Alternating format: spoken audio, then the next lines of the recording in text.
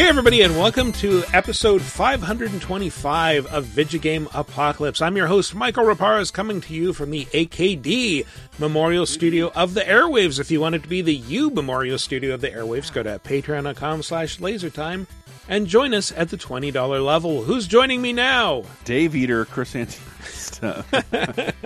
And Matt's not here this week, so special guest number one. Well, if I had $1 million, you know what I'd do? Control two characters at the same time, man. Oh, and I'm Dave Rudden. Yeah. Dave Rudden. Special guest, Dave Rudden. And other special guest, Greg Moore, plus his trusty companion, Booze. Controlling both Greg Moore and Booze at the same time. Fantastic. I'm working on it. I very rarely do this, but before the show, because we record late on my end, I saw Fast X tonight, which was not only excellent. Do you guys have D-box seats? They might go by another name, but like they vibrate and the roller coaster seats for adult children. Yeah. Yeah, it's like, I know I've seen those high-end things for like gaming, and now I've been in those seats like several times, and they're always like a mild like, that's cool. Mm-hmm. The revving engines of Fast, like this was fucking amazing, and I want a vibrating seat for my games all day long, but I'm also kind of nauseous. Yeah, and you didn't spill any whiskey on these seats, right? No, I did accidentally come though. No, actually, I got a new beer and just put it in a cup holder without taking a sip. It made a gigantic mess. Big hats off to Jason Momoa for basically giving Fast and the Furious their Joker character. Oh. I don't give a fuck. I'm here to cause chaos. Yeah. Enjoy. All right. Sounds cool. We are here this week with a top 5 that Greg suggested. And a bunch of Sony news to talk about. Oh, tons of Sony news. We just had a State of Play, and the cavalcade of commercials blew our socks off. It's great. But we do have a top 5 that Greg came up with. You suggested this, and I was like, oh yeah, we've got something similar in the hopper, but you came up with like some things that I'd missed, so it's like, now we have more than 5 examples. We can do this. Yay. It is which got my idea rejected, but I still want to do it someday. Top 5 games that had the balls to come out a week after a Zelda game. You silly geese. It was not that interesting because, especially around Ocarina, like, nobody gave a fuck. They just released like 18,000 great games. Yeah. Like, also, people would Majora's eventually Mask, buy them. Yeah. Majora's Mask, I think, came out the same week as the PS2, so it was like, so other stuff's coming out, I'm sorry. Oh, Fantavision, I'm so mad. Oh, the bouncer. The bouncer. So yeah, at the risk of repeating Dave's joke, hey Lawrence, what would you do if you could make your perfect game? I'll tell you what I'd do, man. 2 chicks at the same time, man. Yeah. Or any gender. Yeah. So this topic is going to be games where you control 2 characters at once. And by that, I don't mean like Tails following Sonic around. You're not controlling like, 2 characters, but you only really control one. Yeah, it's not. Fuck off, Matt. Matt's away at magician practice again. Yeah, not characters where one can tag in the other. Like you're not swapping between them. They are always under your control at all times. You have to control both of them and be aware of them simultaneously. So Mickey Mousecapade is out? Mickey Mousecapade is out. That falls into the first category, even though you have to be aware of Minnie's body, because if you aren't, you both fall off the cliff. Unbelievable. It's like giving Mickey a snake-long tail of a hitbox. It's so stupid. I wonder if that's Knuckles how Chaotix is not on this list either. No. I just like saying Knuckles Chaotix. But that sounds like it probably would have been good. Yeah, I forgot about that. Like the 2 characters connected by a ring, and yeah.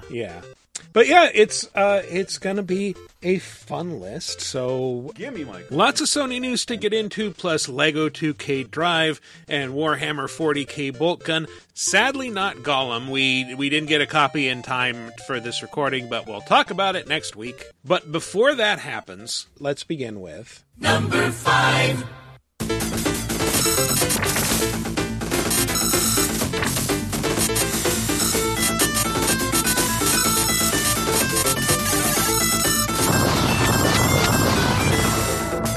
Gotta be Genesis. That's how you start the top 5 list. Yeah. What game is this, Greg? That's Ranger X, which was the main inspiration for the idea.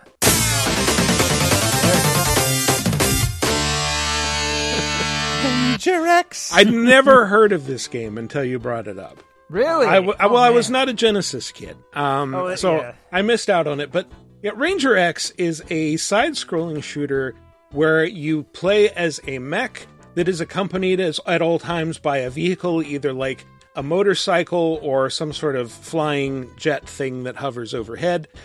You can combine with it and just become one unit rolling around, or it'll follow you around. Or if you have a 6-button controller, you can make it move left and right directly. Whoa! That's by hitting such buttons. a fucking thumb in the eye. You got to buy another controller to play this game. Well, no, I mean, you can play it, but to play it properly... You were buying that controller for the Street Fighter 2 Special Eternal Championship Champions, Edition. please. Yeah.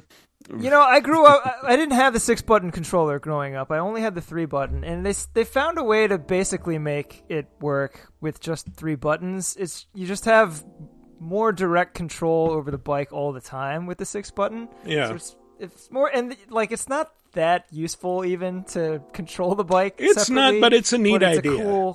It's a very cool feature if you have the controller. Thankfully, you don't have to worry about the bike getting damaged. It'll just follow along, and it'll shoot when you shoot. So, but the weirder thing is that your character, like, the A button shoots to the left, and the C button shoots to the right, and then the B button, like, will do like a flamethrower or some other special ability. Yeah. This game has the biggest beam I've ever seen in a video game, I think. You might not have seen it if you only looked at like a few minutes of footage, but in like the 4th or 5th stage, you get a cool weapon in every stage as you go. And it's one of those beams like you see in a lot of Sega games where like for a few seconds it like sucks in air. Oh, yeah. And then just screen wide beam from top to bottom. The Yamato effect with the wave motion gun, or whatever the fuck it's called. The whole game is just to me it embodies the whole Sega Genesis thing. It's kind of gritty. It's got like high cool factor. It's got lots of wee sounds. Oh yes, it does in the soundtrack. And just a lot. It's just full of interesting, weird mechanics. Like in addition to controlling a flying mech and a robot motorcycle at the same time, you're also this is easy to miss too. You're also solar powered. So okay, how forward thinking. You have a special move, right? Or you have all these special weapons, and they're all fueled by an energy gauge, which goes down when you use the weapons. But it replenishes when you're exposed to light. And in the first stage, you don't even notice because the whole stage is outside, so you're always exposed to light. The second stage is in a cave, because every video game in history has to have a cave level. Yeah, of course. And, like, lo and behold, you start using your special weapon, and your meter isn't recharging itself. So it's like WTF at first. But then you discover these little spots where you can shoot out the ceiling, and it releases a little beam of like sunlight coming through the rock. Oh, neat. And it and kills if you Dracula. stand in the beam, you get your energy back. It's so cool. Yeah. And then each stage after Baird, that... I need the Hammer of Dawn now. God, you sounded like a Genesis soundtrack right there. I did. It was Sonic through the Genesis film. Chili dogs. Or Vince McMahon. I don't know. Oh, that's cool. And also this had something neat that was unusual at the time, especially on Genesis, which is like pseudo 3D wireframe graphics. Like it wasn't quite polygons, but it did kind of resemble Star Fox, and it was doing like a lot of 3D, like, oh, you're seeing this map of this building, but there's a pit, and you like go into a first person view into the pit, and like it's so soothing to listen to these bits. And like, oh man, it's just like, really trippy, and that gentle soundtrack, and going down into the hole, and then the worst fucking iPhone ringtone goes off. Ow! I never thought about that. Oh, that's what it sounds like in a dog's ear when the shot comes. Yeah. Those wireframe sequences, as far as I've seen, they actually if you play this on a Nomad, the portable Genesis, it'll crash the system. Oh, fun. It's too high tech. Well, apparently there's also a cheat that lets you freely control the camera during those sequences. Oh, really? Like, yeah, Oh, that's I cool. guess you're controlling the ship, but That's neat. That's kind not of only- unprecedented. It looks like what the Blaster Master sequel should have been.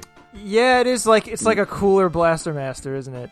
It doesn't Yeah. have the exploration though. But Yeah. in addition to the actual 3D wireframe stuff, the game has some of the best parallax effects on the Ooh. Genesis that look 3D. They look really cool. There's like a, I don't even know what you call it. You're in like some kind of bunker with these tunnels that like these mech sphinx things come out of at the screen. Oh, damn. And as you're driving past them on your bike, the perspective, like, it looks like you're looking down a tunnel head on. Oh, that's cool. And it's just it's worth checking out on YouTube. Even if you don't play the game, look for the parallax effects. They're very cool. I just played a little bit. I didn't get that far, but Haven't up till this point, but that's why we have Greg on to bring up shit like Ranger X. It's funny. Like, it didn't really get it never really went down as like one of these flagship canonized Genesis games, but it really should have. It's one of the most impressive things the Genesis ever did, and it also just embodies the spirit of the system so well. I love that Greg is such a knowing Greg, like you only had a Genesis, or your brothers kind of lorded over the Nintendo, but like you love the Genesis. We had, it was just, we had the NES, and then we were late adopters to the Genesis in like '94, and by then it was just my brothers were they were just kind of outgrown video games, so that was the one that I guess I kind of inherited. Love that. It's good. You're like one of the only Americans to have this experience. Really? Yes. Yeah, I was looking at the box art, and I worked at a Funko-Land that turned into a GameStop, and I swear I saw pretty much every Genesis and Super Nintendo game that came out, and this one does not look familiar whatsoever. So it had to be a bit of a rarity. It's such a shame. I think it was '93, which was like kind of late for the Genesis. That was like year 4. But it was also like a really sweet spot for the Genesis. Yeah. That's when, and like, that's one of the things that I feel like is really key to this, like, the story of that system is that by the end of the Genesis lifespan, it was doing stuff way more impressive than what it was doing at the beginning. So as late adopters, like all the stuff that I grew up seeing on the Genesis was like the cream of the crop stuff after they'd figured out how to get all this more power out of it. Where it wasn't just like an Altered Beast Golden Axe machine. Right, like these very flat-looking games. Mm-hmm. Yeah, no, you got Vector Man, and was it hard driving the 3D polygon thing? Right. Yeah. There were a few. Later you had Virtua Racing, which did have a. Yikes. Well, that was. I forget the story there. I think it was. Was that 32X? But there was a Genesis version. Yeah, there was a Genesis version, but like the arcade version was the impressive thing, and it was like, oh my god, they're going to bring that home to the Genesis. Oh, now I see it. But the screen was like smaller than each of our Zoom windows. We're not on Zoom, but you get the picture. Stuff like Gunstar Heroes and Castlevania Bloodlines. The greats. The greats. Mm-hmm. All right, well, let's move on to something that might not be as great as Ranger X, but I think sticks out way more in people's minds when you mention 2 playable characters at the same time. Number 4.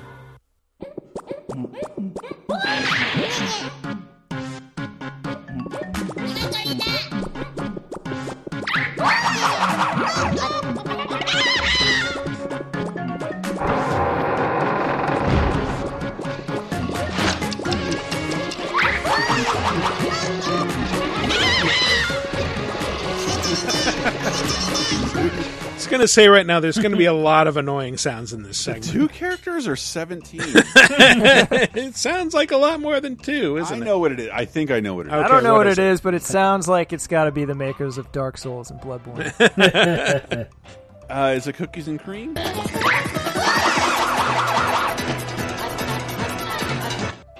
That victory jingle just cuts off by itself, by the way. I think it's still the best example of, like, this is the best way to control 2 characters at the same time. It is a maddening game. Yeah.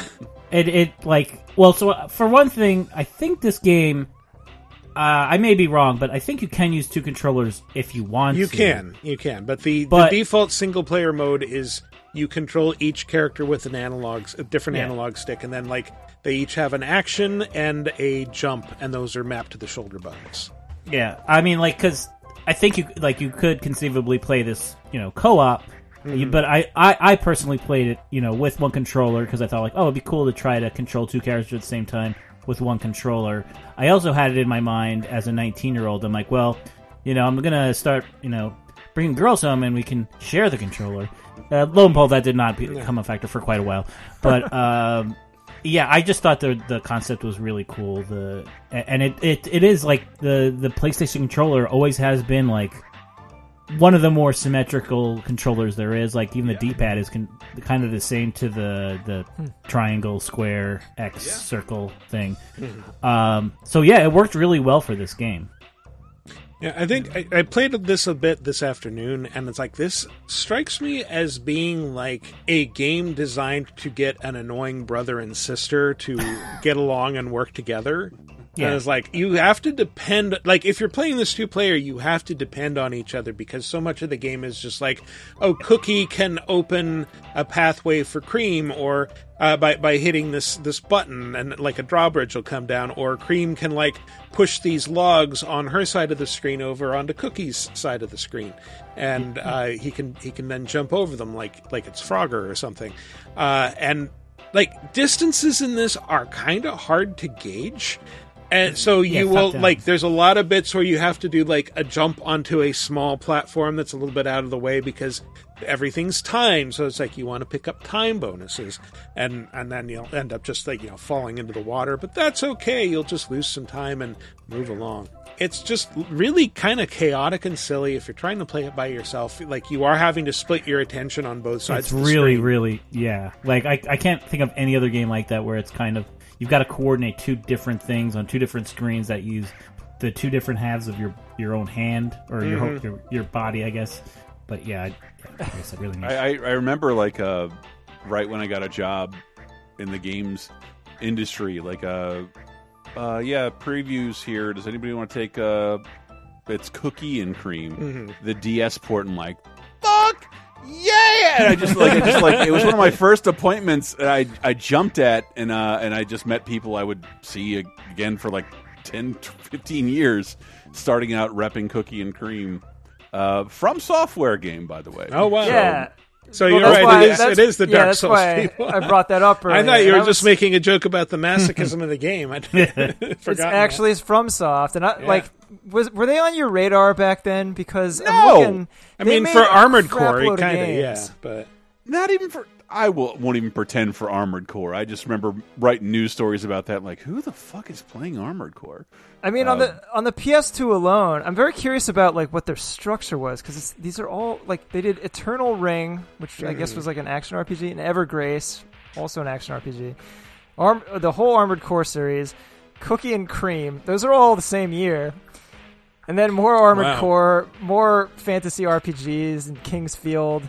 I think I in my head canon, and I could be incorrect about this, but I think it was from reading things, that either this was Sony pushing people, i.e. paying people, and or people like, well, we got to take advantage of this new controller, because like the PS1, the PS1 didn't come with that analog controller. Right. Like, just start teaching people how to use an analog controller and why you need one.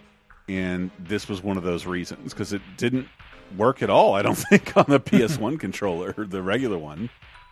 I mean, you could have done it with a DualShock, but when those came out, but they couldn't. For Tekken. I remember when Ape Escape came out on the PS1, and you had to have the DualShock. Yeah, and it was like a little controversial, right? Because it was like, I have to buy a new controller for this one game, but it made a really convincing case for using the DualShock because it was so good. Yeah, and with the PS2, it was like that was all they had was like there was no non-DualShock controller, so they were. It's so silly because my first console in that generation was the Saturn, and I immediately got Knights. So like, you didn't have to shake me by the shoulders to tell me about analog controls. Yeah. And then it was in an N64, and then I got a PlayStation. Like, these analog controls are so much better than either of these consoles. Who did it first? But I still think this game is pretty great. And it makes me nostalgic for that period where I got in the games industry. I'm like, oh yeah, everything I ever played was important. Yeah. We're gonna port this to this and that. All right. So how did it work with the DS? Was it like because you'd still use like sort of the same like the D-pad? Because actually the D-pad they'd be on opposite sides. So they switched the screens. Well, I can tell you exactly how it worked because I played it. The top screen was you just had Cookie. Doing like the top-down 3D action thing like you do in the PS2 version. The bottom screen is Cream standing there in front of like a set of dials and valves and things. And when you reach something where you need the other character to step in, it's basically a remake of the PS2 game. Where you reach, you like hit there's this bridge, and I need to hit a button on the other side. The button will just appear on the touch screen, and you hit it. Or like, I need to pull this rope to get this alligator out of the way, as one does. A rope just appears on the touch screen, and so you just like drag it down until the alligator's out of the way, and you can jump over him. Whatever. But yeah, now you know. That's how it works. It kind of loses something in the translation. This game always had multiplayer. Through the multi-tap, you could have 4 players, 2 players controlling 4 characters. Whoa. And then more over Nintendo Wi-Fi if you ever connected your DS to Wi-Fi. It was. I mean, for cookies and cream, I would. You could try. It's still an active scene today. I just remember how excited I was about it, and like, I don't know, like I didn't realize it wasn't something the whole world wasn't excited over. I thought this game was really fun. Chris, I would have been in the same boat. Thank you. But they didn't offer it to GamePro, so you know what? From Software's loss. Very well. You guys could have given it 3 out of 10 Warhead faces. I know. Now, you wouldn't have been in the same boat. You would have been in a boat while Chris was tailing behind, attached to a life preserver, and throwing bombs at a giant shark. And should an alligator attack that boat, Chris could just pull the rope on it. Yep. I thought Michael was going to make a joke about Games Radar status. Like, thank God our building is next to IGN. A bunch of tired representatives come here very reluctantly afterwards. All right, we're on our way to the airport. Might as well, yeah. They're right there. We were in between IGN and the fucking airport. You can't leave without coming by us. We're right here, guys. Yeah. We got 25-cent Cokes. But inside this building.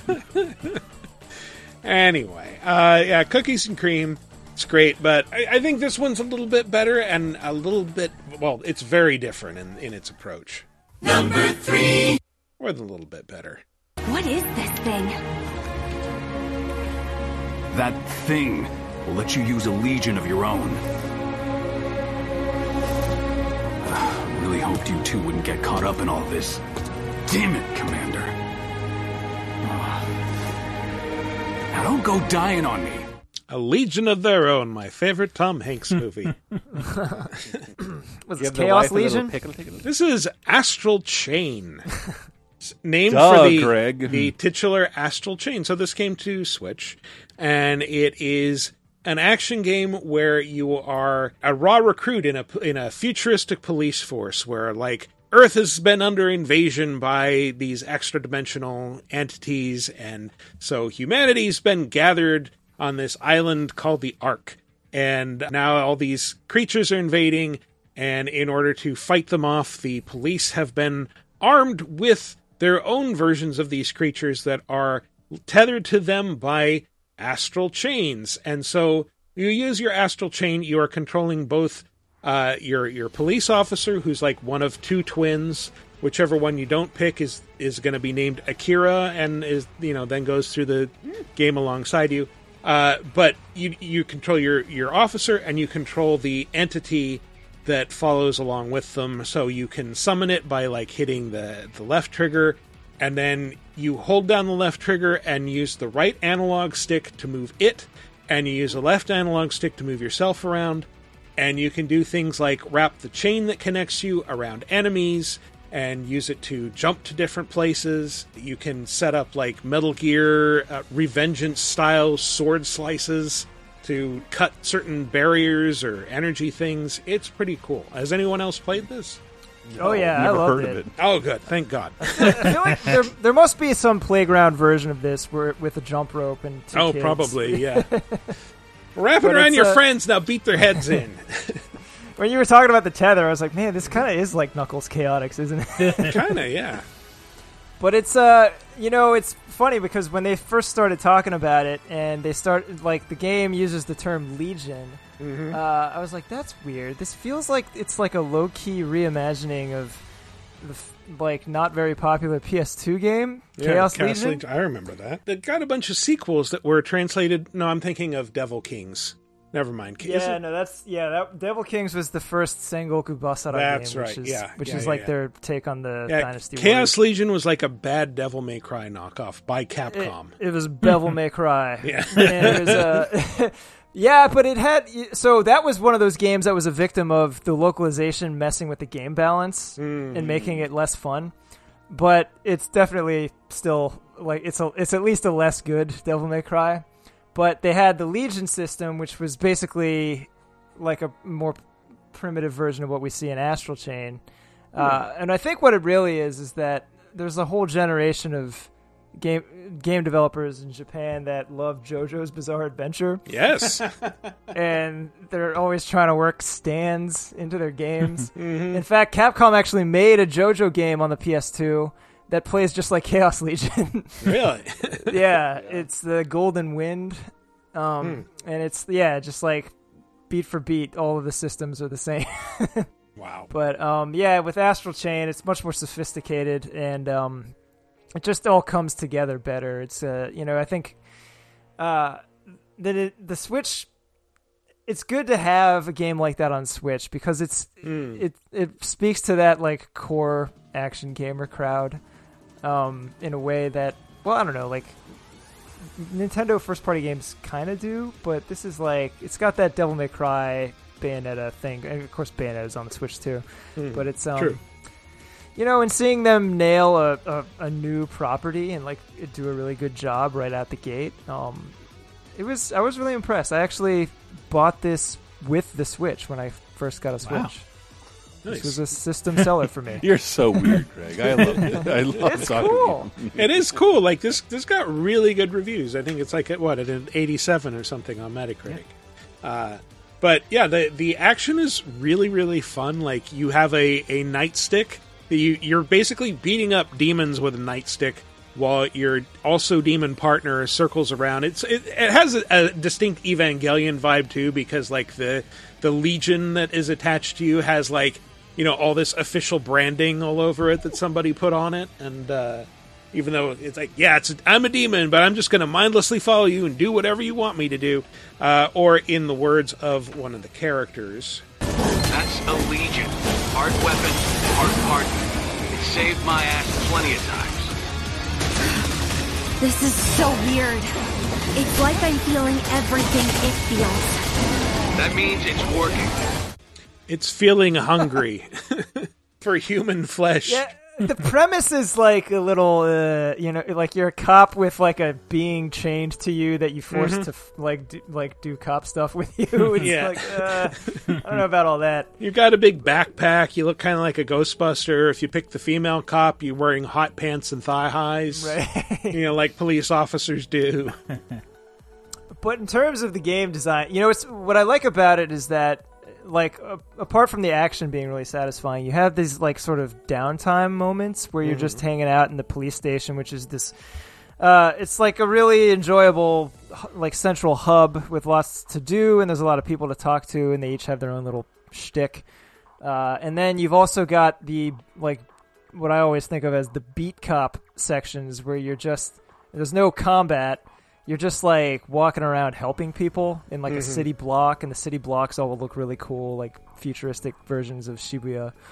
And those parts kind of feel like Okami, which is a lot of the same creators, where you're just like walking around helping people and improving their lives, like we all wish cops did. Yeah. like every Yakuza game. Yeah. Like we all walk wish around mobsters and improve really people's did. lives, like real mobsters. This one was a lot of fun. Since you mentioned the police station, there's also Lappy, who's like a young woman who insists on being like in character as the police station's mascot and speaks with like a vague Texan accent for some reason. Send your legion out towards enemies that are up high or far away. Then quickly change them. You'll rocket towards them and get in a good kick if you land. Keep swinging after you land, and you'll deal monster damage. Sounds easy, right? Then give it a shot.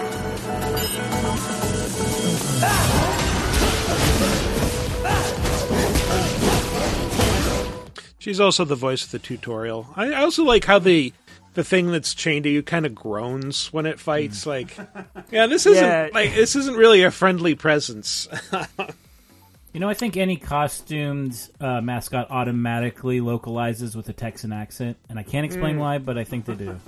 Yeah, that might be true. I want that. Welcome to the store. Yeah, this is the ever-present question among localizers. What do you do with a regional Japanese accent when you translate it? And they often land on Texan. Yeah.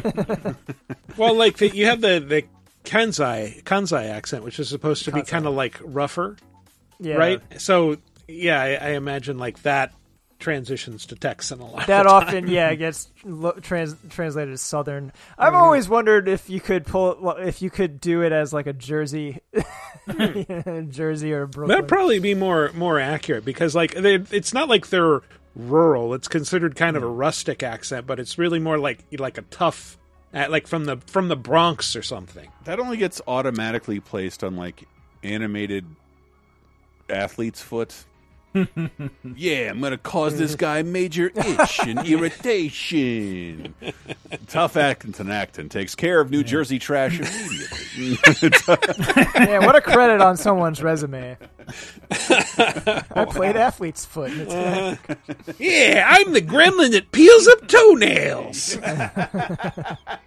Yeah, I'm the one who infects your cuticle. Do something. Astral Chain, fucking fantastic. Lots of fun. Like this was one I remember. Like I think I got like a couple hours into it and then pieced out and never touched it again. And like going back to it and playing some more of it. Like, oh yeah, no, this is fantastic. Why did I stop playing this? I don't know. But published by Nintendo, so maybe they'll be in Smash someday. Maybe. Both of them. Astral and Chain. Yes. Sorry, I missed some of that. Is it really Ultimate without these characters? No. Look, they're at least going to be. They'll be whatever those things were. There's a fucking Ice Climbers amiibo. Mm-hmm. Yeah. Well, Ice Climbers, and then they got the costumes that make them look like the Astral Chains. Yeah. Oh, there you go. There you go. Yeah, that's a good idea. Yeah. I'm surprised these characters haven't been in Smash yet. Number 2. Watch yourself. Got it! Like it? Why don't you back off? Ready to die? And die. I got this. What game is this? Ready to Die is my favorite Steven Seagal movie. The world ends with you. I think all the games on this list, this is the one that most requires you to have a second brain. Kind of, yeah. You can sort of tag between, like, there's that energy ball that you, like, throw between your two characters during combat. So it's an action RPG. If for some reason you haven't played it. You have one character on the top screen that uses, like, controller combos to attack. You have another character on the bottom screen that uses the touchscreen to attack. And they have, like, a big energy ball that you can toss back between them, and you get like a damage bonus if the one holding it is the one attacking, and then you alternate. But you can just like do both at the same time if you're wired like that. It's one of those games. There were a lot of games on the DS that I feel like really made a strong case for the DS in that they like it was like this is something you couldn't do anywhere else, or at least it felt that way. Yeah. At the time, and it was using the dual screens and using the touch screen. It just had a great art style, and regardless of what you think of what's that character designer? I can't believe Tetsuya Nomura. Yeah, some people don't like that style, but like, I think through years of Kingdom Hearts, it got to be very belt buckly. A lot of belt buckles. Yeah. Was a style at the time. And like this game kind of also the characters are Neku and Shiki, who kind of set the standard for quote unquote vagina bones on the DS. Like just got those big pelvic bones with the really low slung mini skirt that she wears. How can someone with so many belt buckles have such low waist? Yeah, I don't know. Yeah, no. Go ahead. Yeah, so yeah, the game centers around a character who very much does not want to have to depend on anyone. It's kind of like a shonen anime trope where like, I'm fine on my own. I don't need the likes of you.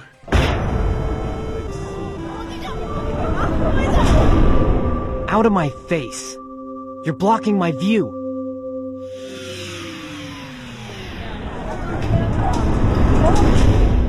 Shut up. Stop talking.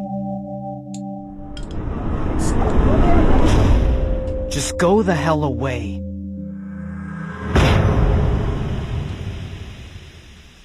All the world needs is me. So Neku is a jerk. He wears headphones to just, not so much to look cool, although that is a cool part of his character design, but to drown out the world so he doesn't have to pay attention to people. He does not like driver. people. And so now he's stuck in a situation, the Reaper's game, where like, oh, you're dead, but if you play the Reaper's game, you have a chance to come back to life, but you have to work hand in hand and depend on someone in order to do it. So he gets partnered with this girl, Shiki, who he's really mean to and doesn't particularly like, but they have to learn to work together and survive. It's a positive message. Really hoping you were going to play a song about working together, but I think I was thinking about the Garbage Pail Kids movie. Yeah. I feel like this game had background music with vocals that it was on like a maybe 10-second loop. Yeah, maybe. But the vocals were pretty good. I think maybe some are playing in this Did you clip. play Neo, the remake of it? Yeah, I did. It doesn't really do the same thing, as far as I remember, with the... How could it? Yeah.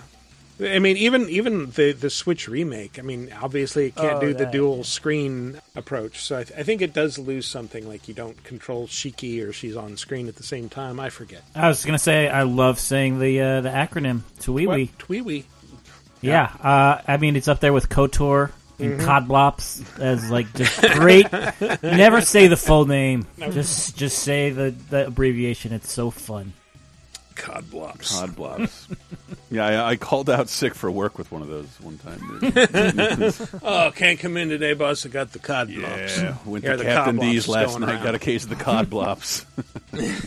Sorry, that's so dumb. So I haven't had that since I was a TWIWI. You're making it better, Dave. I've got one more clip from this. I believe it's scanning monsters. So that's the thing you do. You run around in the open world of Shibuya where nobody can see you except shop owners for some reason.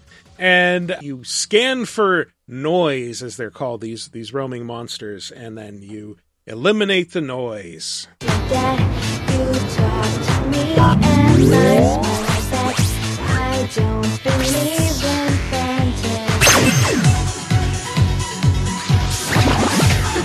You're good as gone. Yeah, the sung background music was pretty cool really for cool. the DS. Yeah, it was Totally. unusual. It had some of the best music on the DS. I would. Yeah, I could never finish it ever, and I started it like 4 times.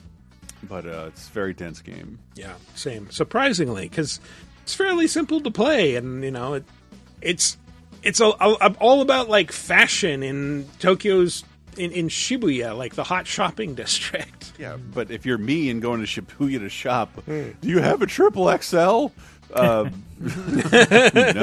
Nandesu ka? Yes. I'm just they do the X sign and point at the door. Yeah. Does this have the stink lines pre-built in? Yeah. Anyway, the world ends with you. It's pretty fucking awesome, but I think when you say game where you control 2 characters at the same time, there's one that jumps immediately to mind, and it's... Number 1.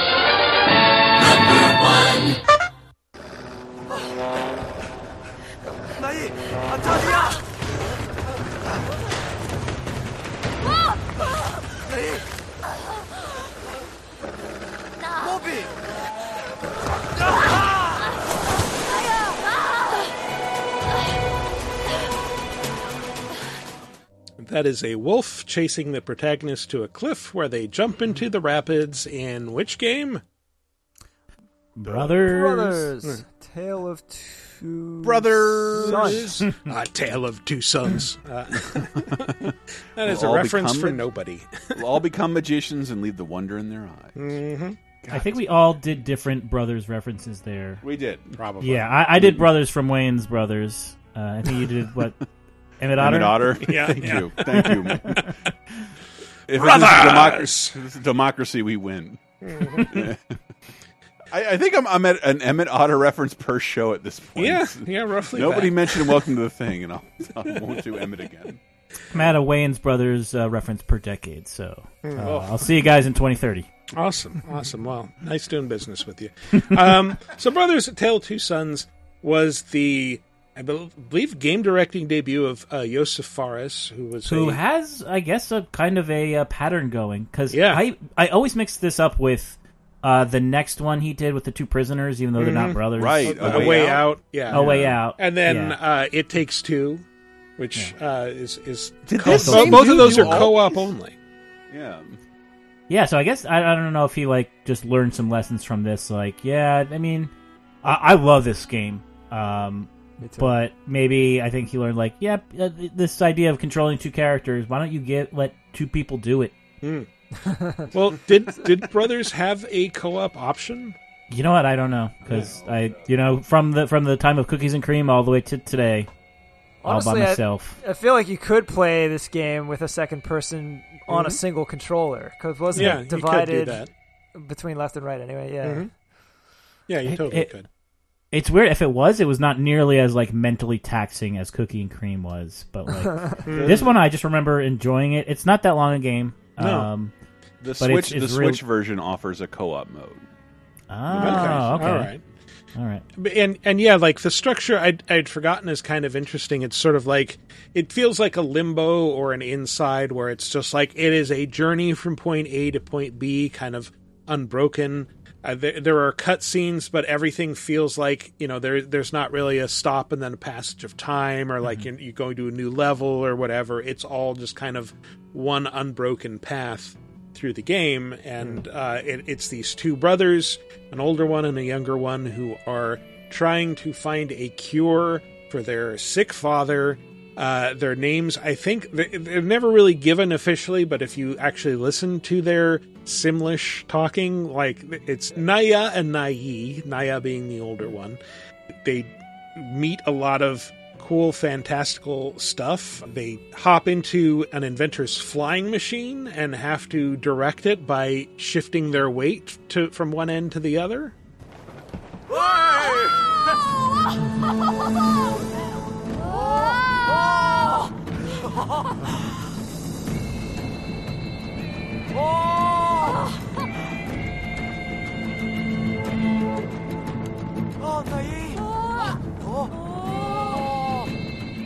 Yeah, so that's kind of neat. You're just sitting there with a brother map to each analog stick, shifting both to the right, both to the left. Now we need to balance it out, whatever. Mm-hmm. But I've always gotten the sense that there's a lot of game designers who were influenced by Another World. Yeah. I can see it. That style you've got too, a very simply presented game. Mm-hmm. You've got a couple shit, button inputs. I would have loved to have a second player helping me out with it. I know what to do. They just have to. Why do I have to walk over to this? So you're on this seamless journey, but what you're doing scene to scene changes, but they never have to tutorialize anything. You just intuit what you're supposed to do. Yeah. And I feel like that really, it was a really smartly designed game, and you occasionally see someone try to do their version of it, and this is definitely that, and I feel like they really nailed it. It's that same thing where, you've got all these great set-piece moments where you're doing a specific action that you never repeat again, but you do it all with the same basic controls that only use half the controller per brother, right? So it's it's very smart and elegantly designed, and they don't have to get in your face with lots of tutorialization. So it feels very lean the whole way. You can play through it in one or two sittings. About that, yeah. It's like maybe a 2-3 hour game. But it's very emotional in that time frame. Oh, yeah. You'll cry out of both eyes. And there's so much, like, much more death than I remembered. Like, I remember there is, some death, but like, oh, this character is so cute. Why does he have to die? Oh, no. Stuff like that. And, but it does, like, evoke a lot of warm fuzzies, especially, like, there's that troll at the beginning that you think is going to be a threat, and you find out, like, oh, he's friendly, and, he wants your help with something, and so you're traveling around with this big troll companion, and, like, oh, he wants us to save his wife, who's being held captive by this other troll ogre guy with, like, a big club, and so you get to outwit him and dump him down a hole, and, yeah, lots of big cool set pieces, and, yeah, that was his debut as a game maker, as far as I know, and it kind of put Starbreeze Studios on a whole different path, where it's like, yeah, we do the games like that, and we do Payday pretty much right now. But, it's the same team as Payday? Oh, that's funny. Well, same studio. I don't know if it's the same team, but yeah. But those other follow-ups you mentioned were, like, really well done, right? I haven't played It Takes Two, but I hear people rave about it as one of the best co-op games. Oh, those actually weren't made by Starbreeze. I guess Josef Fares went off and founded Hazelight Studios and did A Way Out and It Takes Two. I've asked people to play It Takes Two with me the same way I always imagined at my lowest hitting on women. Will you? Okay, I'm going to go over here. Okay, will you? No. Okay, will you? No. Okay. And, like, I just can't get anybody to, like, it's kind of a long experience to, like, get someone else to do, but it won the Game of the Year awards. That's true, yeah. And we haven't even tried it because, because we can't. Yeah. Chris, I'll take you up on It Takes Two if you. I actually felt the same way with A Way Out. Like, I actually bought that before it got on Game Pass and all that. And I'm like, never even launched the game because I'm like, I never found that other person. So. Yeah, I remember, like, I had the balls to do it, like, one night, and I was like either on Reddit or the LTC community, and I still couldn't find what system is it on. Like, just never mind. Like, did they do the same thing with A Way Out where you only had to have one copy and you could play co-op? I think so, yeah. That sounds familiar. Was smart. Yeah. If I recall. No, I think you're right. Right. Or there was a code you could give to a friend or something. Yeah. Like that. Yeah, something like that. Mm-hmm. But yeah. Brothers: A Tale of Two Sons. Yeah, I think it hits more emotional highs than a lot of these highs and lows in a lot of these games for sure. And you haven't finished Cookie and Cream, huh? No, I haven't seen the big death scene at the end of Cookie and Cream. They meet you milk. defeat the big Mega Gator. Mm-hmm. And you find out it was only protecting its babies who will starve now. I am your father, Cookie, but not Cream. No.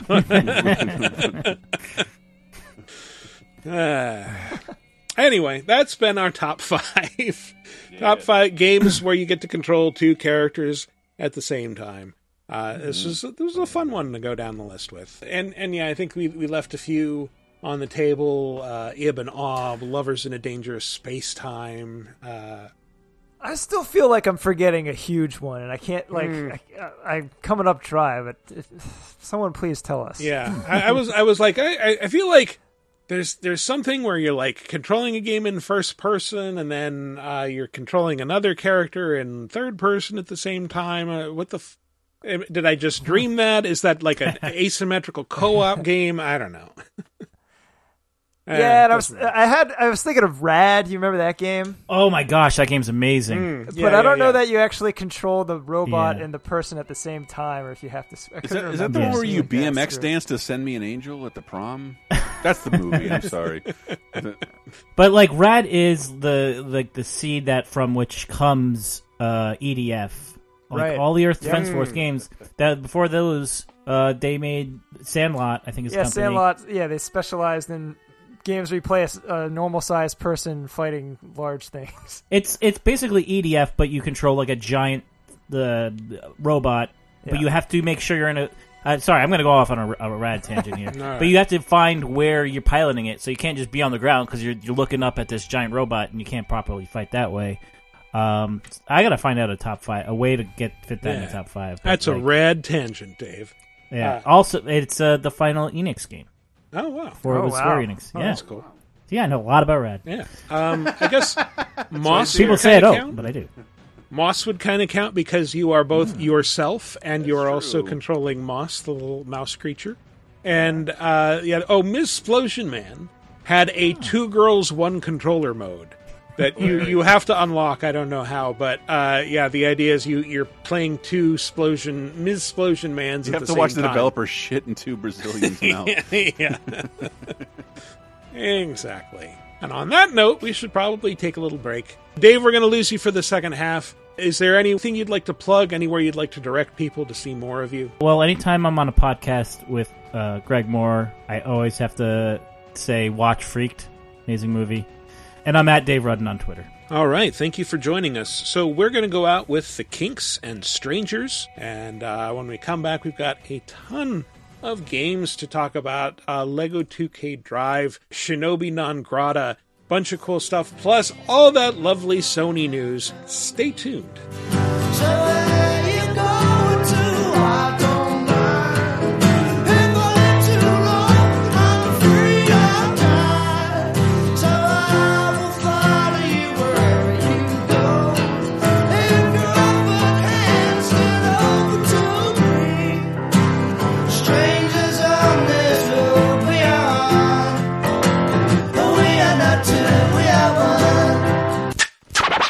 Let's get scratching. Would you like exclusive bonus podcast commentaries and more from the LaserTime crew?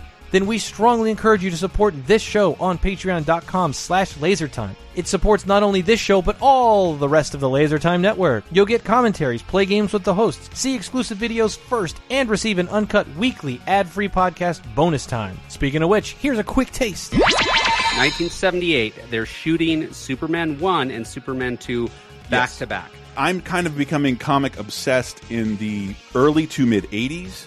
I think Superman 3 is on the verge of coming to video, but basically I could just rent the first 2 over and over again. So I watched those over and over and over again. And to me, they warm my heart. And by the time the Donner cut came out in, what are we talking, 06? 06, I think, yeah. To coincide. Like, I watched it and, like, you know, I read this is technically better. I was a little kid. I didn't know what happened. I didn't want this version. I felt nothing when I saw it because, like, this is just not the nostalgic version I have for Superman. And Steve has an experience I'd like to talk about. It's hard to call any of these movies good because they're all bad and pee in the eye of Superman and everything you know about it. Okay. Get Bonus Time, a weekly uncensored and commercial-free podcast every Tuesday, starting for just $5 on patreon.com/lasertime. And welcome back to our second segment where we've got a lot of these to talk about, so I'm not going to delay or, I'm just going to move things along and play the sound that leads us into that segment known as... These are the new releases, they are releasing new releases. These are the new releases, everybody cherish them. Lego 2K Drive is a semi-open world driving game set in the world of Lego, set in the world of the Lego movie, judging by the sense of humor and the writing in it. There's a lot of goofiness, but the cool thing about it is that your Lego racer, whatever you want to call it, in your car, will transform automatically to adapt to whatever terrain you're on. So if you veer off of a paved road, it will immediately turn into an ATV or other off-road vehicle that you have selected. If you fall into the water, it turns into a boat.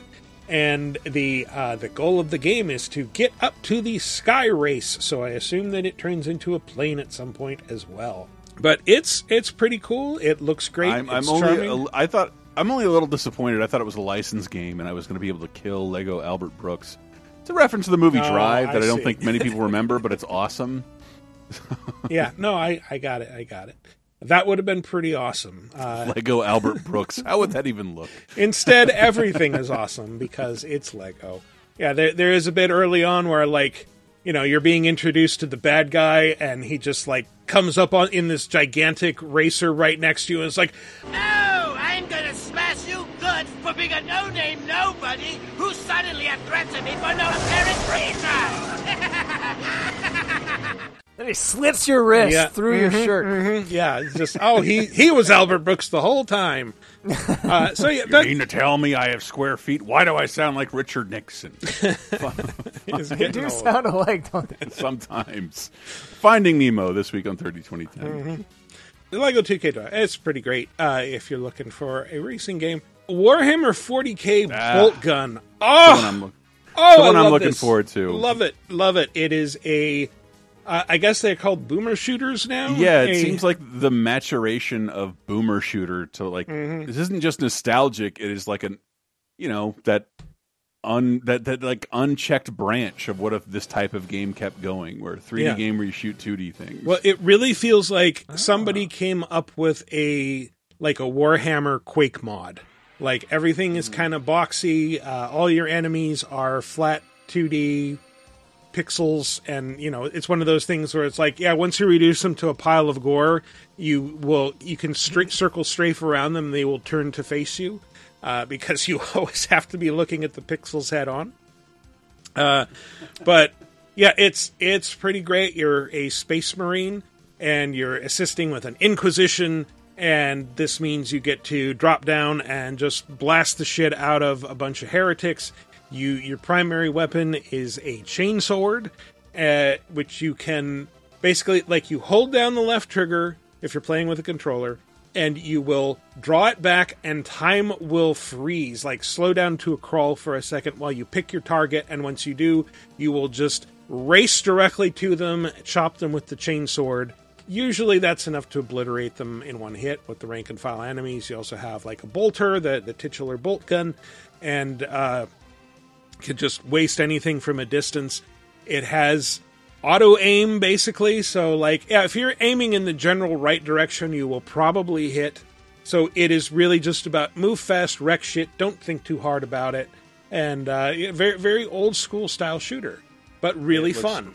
Right up my fucking alley. If it wasn't for Zelda, I would be playing this right now. Is it on consoles, or is it just PC? Yeah. Okay. But at least Xbox, yeah. Yeah. Go check that out if any of what I said sounds I mean, like, interesting actually, the 40K, Warhammer 40K games are all pretty great. Yeah, generally. It's just, I don't give a fuck about Warhammer. It always takes me, like, years later in a sale to, like, get me to play one of these things. I feel like that's a very rarefied breed, Warhammer 40K fans. Most of them are English, but there's still quite a lot over here. Right. But I just could never get into it. The whole, like, you've got the rigid fascist theocracy on one side with an immortal emperor, and then you've got the orcs that just speak like Cockney gangsters for some reason. they are the original Republican Space Marines, and yeah, where basically. like Gears unironically gets itself from. Yeah, absolutely. And there is a taunt button where you can just randomly have your Space Marines scream things like, "My armor is contempt." So it's great. It's great. I remember when Warhammer Space Marine came out, and it was like, they kind of invented that. But by the time that game came out, it was like, oh great, weird. Now Warhammer's doing the Space It is Marine. weird. Exactly. It is a giant Gears ripoff, but it's solid in like, hey, they kind of created this. Mm-hmm. Yeah. Yep. Absolutely. That's totally fair. You played Planet of Lana, which is on Game very Pass. Briefly. What kind of game is it? I know nothing. I had to quadruple check it wasn't made by the Limbo and Inside people, because it feels like a Playdead game. Oh, okay. But is so far, like, it made me think of a potential top 5. Like, my favorite depiction of it's very slow, and look at my family and my friends and the world I live in, and very quickly an alien invasion happens, and you have to, like, with no weapons, dodge aliens in a 2D environment. And I love its depiction of an alien invasion. Like, immediately all your friends and family are abducted. Not as horrifically as something like Inside. But, yeah, it's very much like whatever you would call that type of game.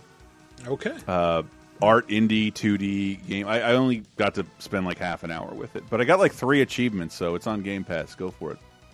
Cool. I will check that out. Star Trek Resurgence. Let me ask you guys a question. You like Star Trek? Yeah. You like Telltale games? Well, only the Abrams version. Go ahead. Sorry. Well, it's a Star Trek Telltale style game, basically. You play as, like you said, like why did this take so long? That's like a good talking question. is most of what talking is the superpower in most Star Treks. Mm-hmm. Yeah, and it is here too. I played a little bit of this. You play as two different characters. There's like a first officer that's joining this research vessel, Commander Jara Rydek, and then you also play as this young engineer, and the perspective goes back and forth as the chapters advance, and you can kind of decide how you're going to play things, how you're going to make your first impressions on the crew. You're going to be like a slacker engineer, or like a really dedicated brown noser, or are you going to be like a humble officer or a Hody one? I have the option to put a bunch of unnecessary pauses in my speech. Yes. Would that be Buy my book? Buy my book. That's a different character. Is it though? But a great new MST3K reference they use multiple times in the new season. Star Trek seems like one of the hardest franchises to adapt to a game, and this seems like one of the best ways to go about it. Yeah, and it's pretty good. And you know, I was kind of impressed. Like, the faces look really good. The spaceships, like there's a lot of outer space sequences where like the camera pulls back and you get to see ships and planets and things moving around. Like, those are really cool. The animation's a little bit stiff overall, but you know, it's not an action game. You're not really playing it to move characters around so much as to have them talk to each other, solve problems. Like Telltale. Yeah. These are great before bed games. Yes. I used to when I had a TV in the bedroom, I used to play the Sam & Max game. I'd always fall asleep during gameplay, but it was great for unwinding. I totally agree with you, because it's not going to amp you up and keep you awake for the most part. There's a lot of thinking and reading in this. Convergence, a League of Legends story, is a new Metroidvania with the League of Legends character Echo, the boy who shattered time, I think is his title. It's like I said, a 2D Metroidvania style game, very acrobatic. Your main character can rewind time whenever he takes a hit or something. So like, you can use that to manage your very limited solve puzzles. Like, I fell off a cliff and now I'm going to have to work my way back up to where I was. No, you just hold down the rewind button. It's pretty fun. Got pretty good fast combat and neat 2D cartoon visuals. So that title won't win any awards, but the next two games should be in contention for title of the year. Yes. Shinobi non Grata. Greg, you would love this game. I played it a bit today. It is very heavily influenced by the likes of Ninja Gaiden, with a little bit of Castlevania and Legend of Kage thrown in. Wow. Oh my god. I need to play this. Yeah, it is really fun. You play as a ninja, and you have a bunch of sub-weapons that you just start off with and can switch between. They're all powered by the souls you collect by defeating enemies, but you have not just shuriken, but also like throwable bombs that have a delayed fuse and will detonate a few seconds and stick to enemies after you throw them. There is just like a handheld, 16th century cannon or whatever. It acts like a giant shotgun. Bunch of cool stuff. You have a double jump. You're running along these linear levels, and it's kind of neat because the first level is actually divided up into 3 different sections, each with a boss. So like there's this feeling of continuity, like, okay, I killed the boss, I'm done with the level. No, it keeps going. Okay, so you keep going, and it goes from a forest into a village, and then ends up at this old temple, and I have to fight a giant ghost samurai, because of course I do. It's just like Shinobi, the first game. So really cool background effects. Yeah. I'm seeing here.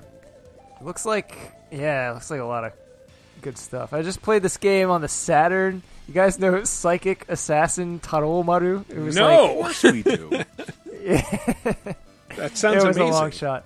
It's a great Saturn side scroller it was toward the end of the Saturn's life, and it had a super low print run, so it became really rare. But yeah, it looks like the same thing. We just go from like one crazy feudal Japan set piece to the next. Yeah, this looks very, very cool. Yeah, ninjas on kites throwing bombs. It's great. I really loved the very brief time I played it, about 20 minutes.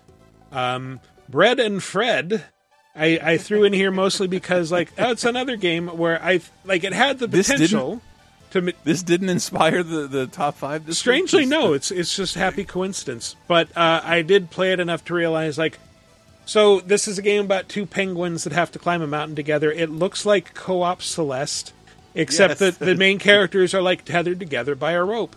And if you play one player, you don't get to control both. You control, I think, bread and a rock. So the second penguin is a rock that you then have to lift up, and it makes you slow, and then you throw it.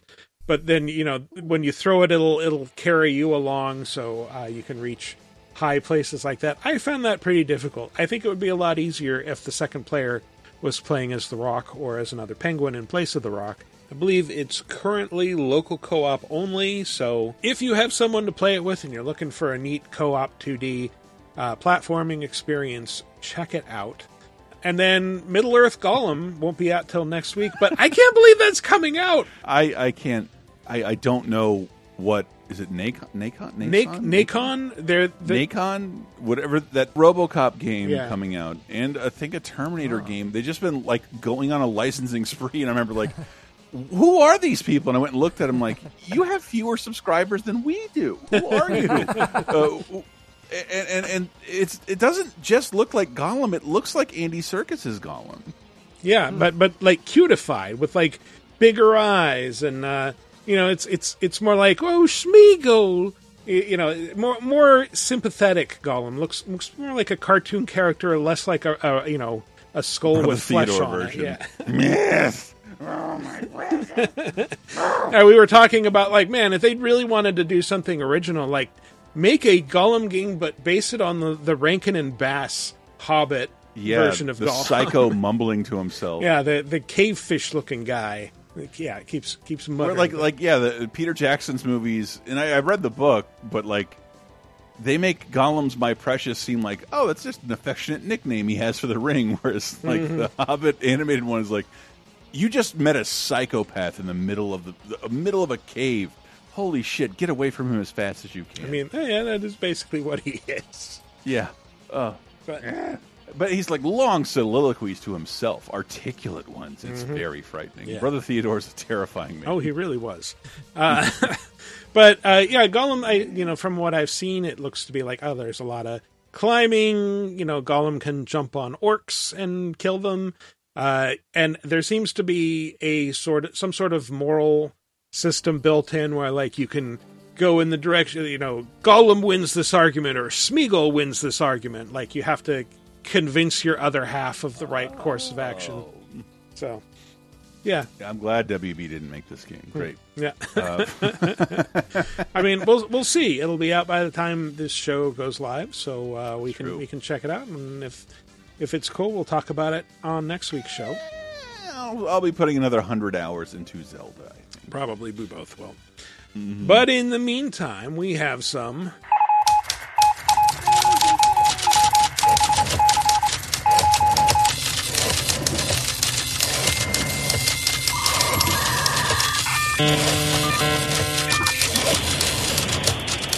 news to discuss.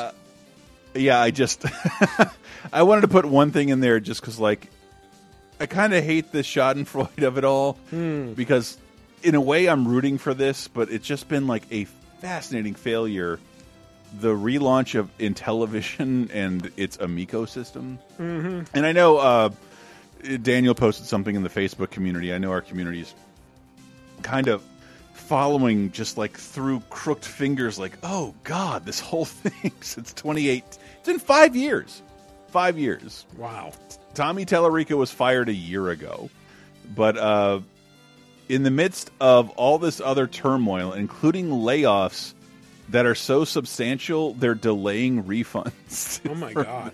From the Intellivision Amico system, which was I want to say, in a way, I'm sort of rooting for. It doesn't make any sense, and I never would have invested in it, but Gen X saying yeah, we want games with no DLC and couch co-op, just like we used to have. Yeah. And, okay, do you really have to make a whole console for that? And, the big announcement this week in the midst of like we're still processing your refunds, and the system still isn't out. And the CEO, the new CEO, says as part of our expanded strategy, we will also bring the Amico experience to other hardware platforms, starting with mobile devices under the name Amico Home. Amico Home will dramatically reduce the hardware footprint needed to enjoy Amico games and provide more developers the opportunity to explore the creative potential. Blah blah blah blah blah. Like it's like did you already pull a Sega without ever releasing a console? Like maybe what the plan should have been all along was just make games. Maybe that's why you didn't need a console environment to do this. Yeah, thing. And make the games you want. I get it that they thought that, like, well, there isn't really a strong market for a family-oriented, multiplayer-focused system anymore. Like, they wanted to be the new Wii. We'll have 4 controllers, and they'll be like phones. And, you know, it'll be like as easy as working your phone, whatever, or like an iPod or a Zune, whatever. But the games themselves, what little I saw of the prototypes that they were showing, it's like, these look like mobile games. They look like 4-player mobile games. Their whole launch list was mobile games, like refitted for this platform. Ridiculous, because it's Coda. It's like it laid down like a list of rules, and like it seemed to hate mobile games, and almost anything announced on the platform are remade mobile games. Yeah, and Earthworm Jim. So you have the presence of we've Doug seen Tenapple. 3 seconds of that. Yeah. 3 seconds of that, and now we know like it won't just be. It's just so silly and painful to look at. But it's, you know, kind of like we're all nostalgic for a certain period. Let's say where Cookies and Cream can be brought back and get a multimedia advertising campaign and give PR appointments. Yeah, that might never happen again. But like, yeah, Tommy Tallarico had some money and wanted to crowdfund some shit. Like, I wanted a system like the one I liked, and he almost willed it into existence. Doesn't look like it's going to happen. Never mind. The big news was the Sony PlayStation Showcase, and I have a lot of crap written down about that, including the games and minor hardware news that was announced. PlayStation Showcase. I'm going to rattle through this as fast as I can. You guys chime in wherever. I kicked off with Fair Game, which I thought was interesting in that it was a multiplayer heist game, not unlike Payday, but like looks very Watch Dogsy. But it looks very Watch Dogsy, but that's what I like about it. It's targeting the 1%. Fuck these people. We're going inside billionaires' vaults. Like, yeah. This is eventually what I think is going to happen to society anyway. I like that, but at the same time, like, the one thought that was running through my mind is something that I read is like, yeah, when you see rebellious media like this, when that's most popular, like, this actually siphons off that rebellious impulse because people get it vicariously through this and feel like, oh, something's being done in the back of their minds. I think by the time our country, given how, you know, lackadaisical we can be, we'll be out of food by the time that happens. Yeah. And it's only like 10 years off. Oh, so fantastic. let's get ready. I'll fill the Molotov cocktails and let you kids go out and solve the problems. Helldivers 2 is announced, and Michael and I were shocked it wasn't a Starship Troopers game. Yeah, but like it's so openly, like, you know, using that same like fascist advertising aesthetic from Verhoeven's Starship Troopers. It was just the trailer, but the previous game was all bug killing. I played it on Vita. It was one of the better reviewed games on Vita when I got one. Not at launch, but like when I actually got one. And the Vita version was rated higher than most of the other ones. So that was the only reason I picked it up. And it was fun, and I'm a huge Starship Troopers EDF fan. Multiplayer bug killing, gimme. Immortal. Oh, go ahead, Greg. The stage is slowly being set, guys, for a Lost Planet reboot. It's true. Between this and Armored Core coming back. Would you like to know more? Greg, I'm going to tap into your Capcom fandom a little, in just a little bit. All right. Immortals, a game about blah, blah, blah, blah, blah, blah, but also an EA original. So can't imagine the idea started there, but it's nice to see EA put their, you know, their publishing might behind something with potential. And there is a big, like, am I getting old? Like, there was one game in here with a blue sky, and I'm like, thank God. All this fucking gray and brown and sci-fi dystopia nonsense. Oh, it was just... Anyway, Phantom Blade looks very cool. Yep. Phantom Blade Boron, or with a 0 crossed through it. I don't know what it is, but it looked like I was a big fan of Wu Long. I'm not the biggest fan of historical games, but like this looked...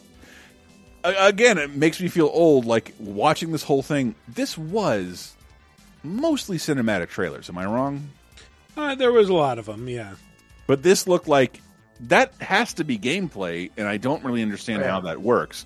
I cannot wait to see it. More. Looks fast as hell. I was just really impressed. Like, is that boss using a fucking flying guillotine? Yeah. Oh my god, I've never seen that done in a game. Yeah, and like a guy fighting two people side by side on a stagecoach, like if that's a cutscene, boring. If I'm doing that in gameplay, exciting. Yeah, and I want to say you were. So this to me was one of like the top 3 games. Phantom Blade, Sword of the Sea, from the makers of Journey and Abzu. Just what are they? That game company. Yeah, I believe that's their name. Well, it said the artist. Yeah, they said the artist. So. Yeah, I don't think it's Genova Chen, the same people making it, but that is very much the same art style as Journey and Abzu. So, but it looks really cool. Both those were amazing. It looks like you were. Greg, did you ever see the Diacon anime footage from that fucking Anime Con from 1983, where that little girl surfs a sword and beats up Darth Vader and Spider-Man and Alien? That's what it reminded me of. I was excited. Sounds amazing. No, I haven't seen it. Oh, everybody needs to go watch the... drop what you're doing. Go look on Daikon YouTube. Daikon 4. Daikon 4, for sure. Yeah.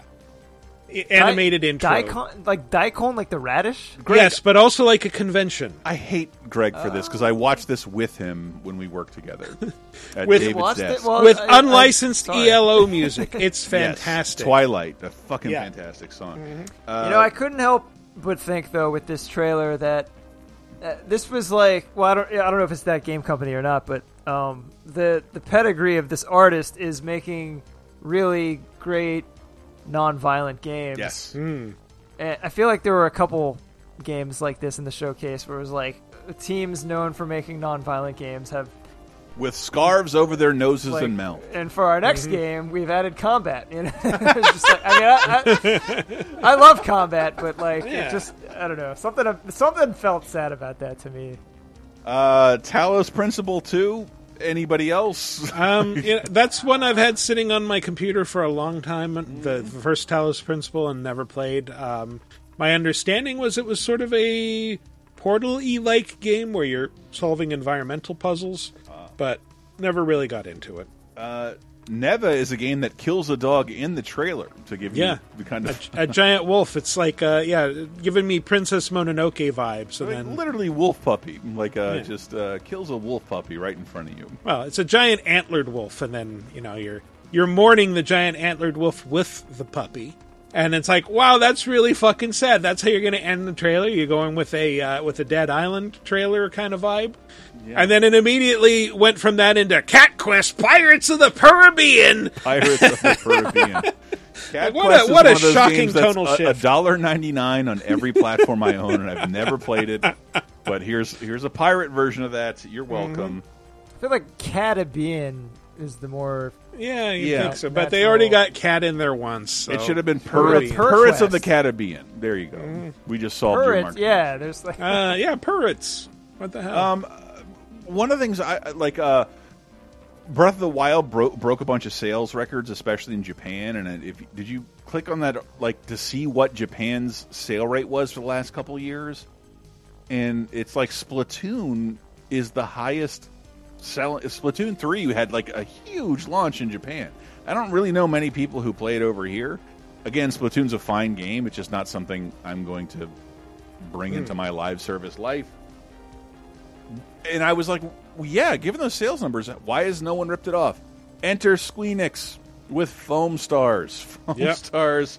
I say enjoy it for the 6 months it's supported before they pull the plug on whatever this is. It looks beautiful, but it looks like Splatoon with foam. And everybody has unique special powers, including like surfing the foam. And again, live Squeenix game. I don't know what regime it's under. Everything else they pulled the plug on in like 6 months. So let's the plucky squire. Oh, this looks really cool. It does. I was so like, God, this looks dumb. And then they skip outside the Earthbound-looking storybook, and it becomes like a Link Between Worlds. I wrote down meets Earthbound and Gumby, because Gumby would travel inside books in the midst of living in a 3D world. Yeah, well, you leave the storybook world, and then you're like in some kid's room, and right. You're tiny, so you're jumping around on their desk and pushing stuff around. Like they'd showed this at like I think a Devolver show last year, and like this looks really cool. And so I'd almost forgotten about it. So I'm glad this is back on my radar now because it looks neat. Yeah, it really. I was not impressed in the first like 40 seconds, and like, oh, this looks a beautiful 3D game where I fight through a kid's room. That's hilarious. Yeah. And then Teardown, which I wrote down as Minecraft meets urban crime, which like great. So why not? Just kind of what it is. So I have this on PC. It's been out for some time. I guess this is an enhanced PS5 version, and it's basically a heist game. But you are, you have like a sledgehammer and various other tools, so you can just like smash through walls and stuff. But that isn't really the object of the game. The object is to have a route ready, like say, so you know what where you need to smash, where you need to grab. Then you have like 30 seconds until an alarm goes off, so you have to like make sure you grab everything else that you need to grab and get to your getaway van before time elapses or an alarm will go off and the cops will come. And so there's like a bunch of different elaborate ways that you can manipulate the maps and stuff like that. And like, this boat has this car I'm going to steal on it, so I'm going to steal the boat and then I'm going to move it closer to this other car I need to steal. And, it's all about the strategy and trying to do this thing as quickly as you can. I think one of the last times I made Greg laugh was calling shit twee voxel horse shit. But this looked fun. Like very, very fast, and like it looked like either you were creating a pathway or creating a getaway, like constantly. Yeah, it's more a getaway game than a heist game, honestly. Cool. Which is the most fun, the baby driver portion of the heist. That's who I want to be. I don't want to be the guy holding a gun to like a 20-year-old clerk's face. I want to be the guy in the car. Yeah. Well, it's about getting into the car, not so much driving the car. Right. Yeah. And I'm going in order here because this is far and away like what? I'm calling it Metal Gear Solid Lambda Snake Eater. Yeah, Delta. I think it was a Delta. I'm pretty sure it's triangle. Lambda is like the Half-Life symbol. I know what it is, but it's just fun to say. That's true. And especially Googling it, realizing earlier. Yeah. realizing none of these games writers had any idea what a Delta symbol was. Like, codename Metal Gear Triangle, like, God, you idiots. Metal Gear Solid Snake Eater looks like it's getting the remake. We'd heard rumors. Yes. I'm kind of amazed. I think this is depending on how you count it, this is either the second or possibly fourth Snake Eater remake. We have only had one remake of Metal Gear Solid 1, and it is not playable on any modern systems. Saying, let's see. That would be cool. Yeah, who knows? But this had a really interesting trailer, and that it starts off with like a bunch of army ants trying to eat a dead frog, and then the frog is like grabbed by a bird, and then there's this aerial tracking shot that reminded me of, I can't remember if it's the beginning of Dark Souls or Demon Souls, where it like starts off with like this body, like extreme close up, and it pulls out, and you see that it's being carried by like some winged creature. I'm not kidding. I'm going to make a reference nobody remembers. It reminded me of the teaser trailer for Disney's 2000 Dinosaur. You're right. I don't remember. first like Pixar-ish movie. I think Pixar even put its name on it, even though it wasn't really involved. They still have a ride in Disney World. Wow. You remember that, where they're like stealing an egg and they're flying all over, and like all these different things in the ecosystem are going after the egg? No. Why am I trying to describe? Cool. More than that, like, I heard of a Metal Gear Solid 3 remake. I just didn't think it was going to be very substantial. And a trailer like this gives you the idea, like, this is should be a very substantial remake with a trailer like that. Like very modern. But I'm not super cool. It's probably going to be like the Silent Hill 2 remake, like a full... Yeah, maybe. I mean, it seems like that's the in thing now. I think they're probably looking at Capcom pretty closely. Mm-hmm. And, like, the lessons with Capcom... I don't know if you guys played RE4 remake. Oh, yes. But I think a lot of... I don't know if it's a lot, but people I've talked to about that game are like, yeah, it's good. It just doesn't really feel like it needed to happen because it's, like, 4 is still... pretty flawless. It still holds up pretty well, and this is pretty close to 4 in a lot of ways. But it doesn't really matter if it needed to or not because it's selling like hotcakes. Do you want more RE4 or not? I would only disagree as someone who played through Metal Gear 1 and 2 numerous times and then missed the launch of 3 and then went back and played it later. Like, I love Kojima. But it was just like, holy shit, somebody should have reined this in. This is a lot of indulgent nonsense and very obtuse gameplay. Like, you don't really do anything for fucking hours. Hours go by without you doing anything in that game. And I've started it so many times because I hear it's great, the story is great. Can't get through it, man. It is fucking agonizing. Like 9 hours to start learning how to play the game. Great. In 3? I'm horrible at 3. I don't know. Like 3 is very cool. It has a lot of great moments. I loved it at the time, and now I find it a little bit difficult to go back to. Like, you know, after I think 5 just kind of broke my brain for like how a Metal Gear game should play. Right. Because trying to go back to 3 and 4 after that, it's just like, yeah, this feels clunky now.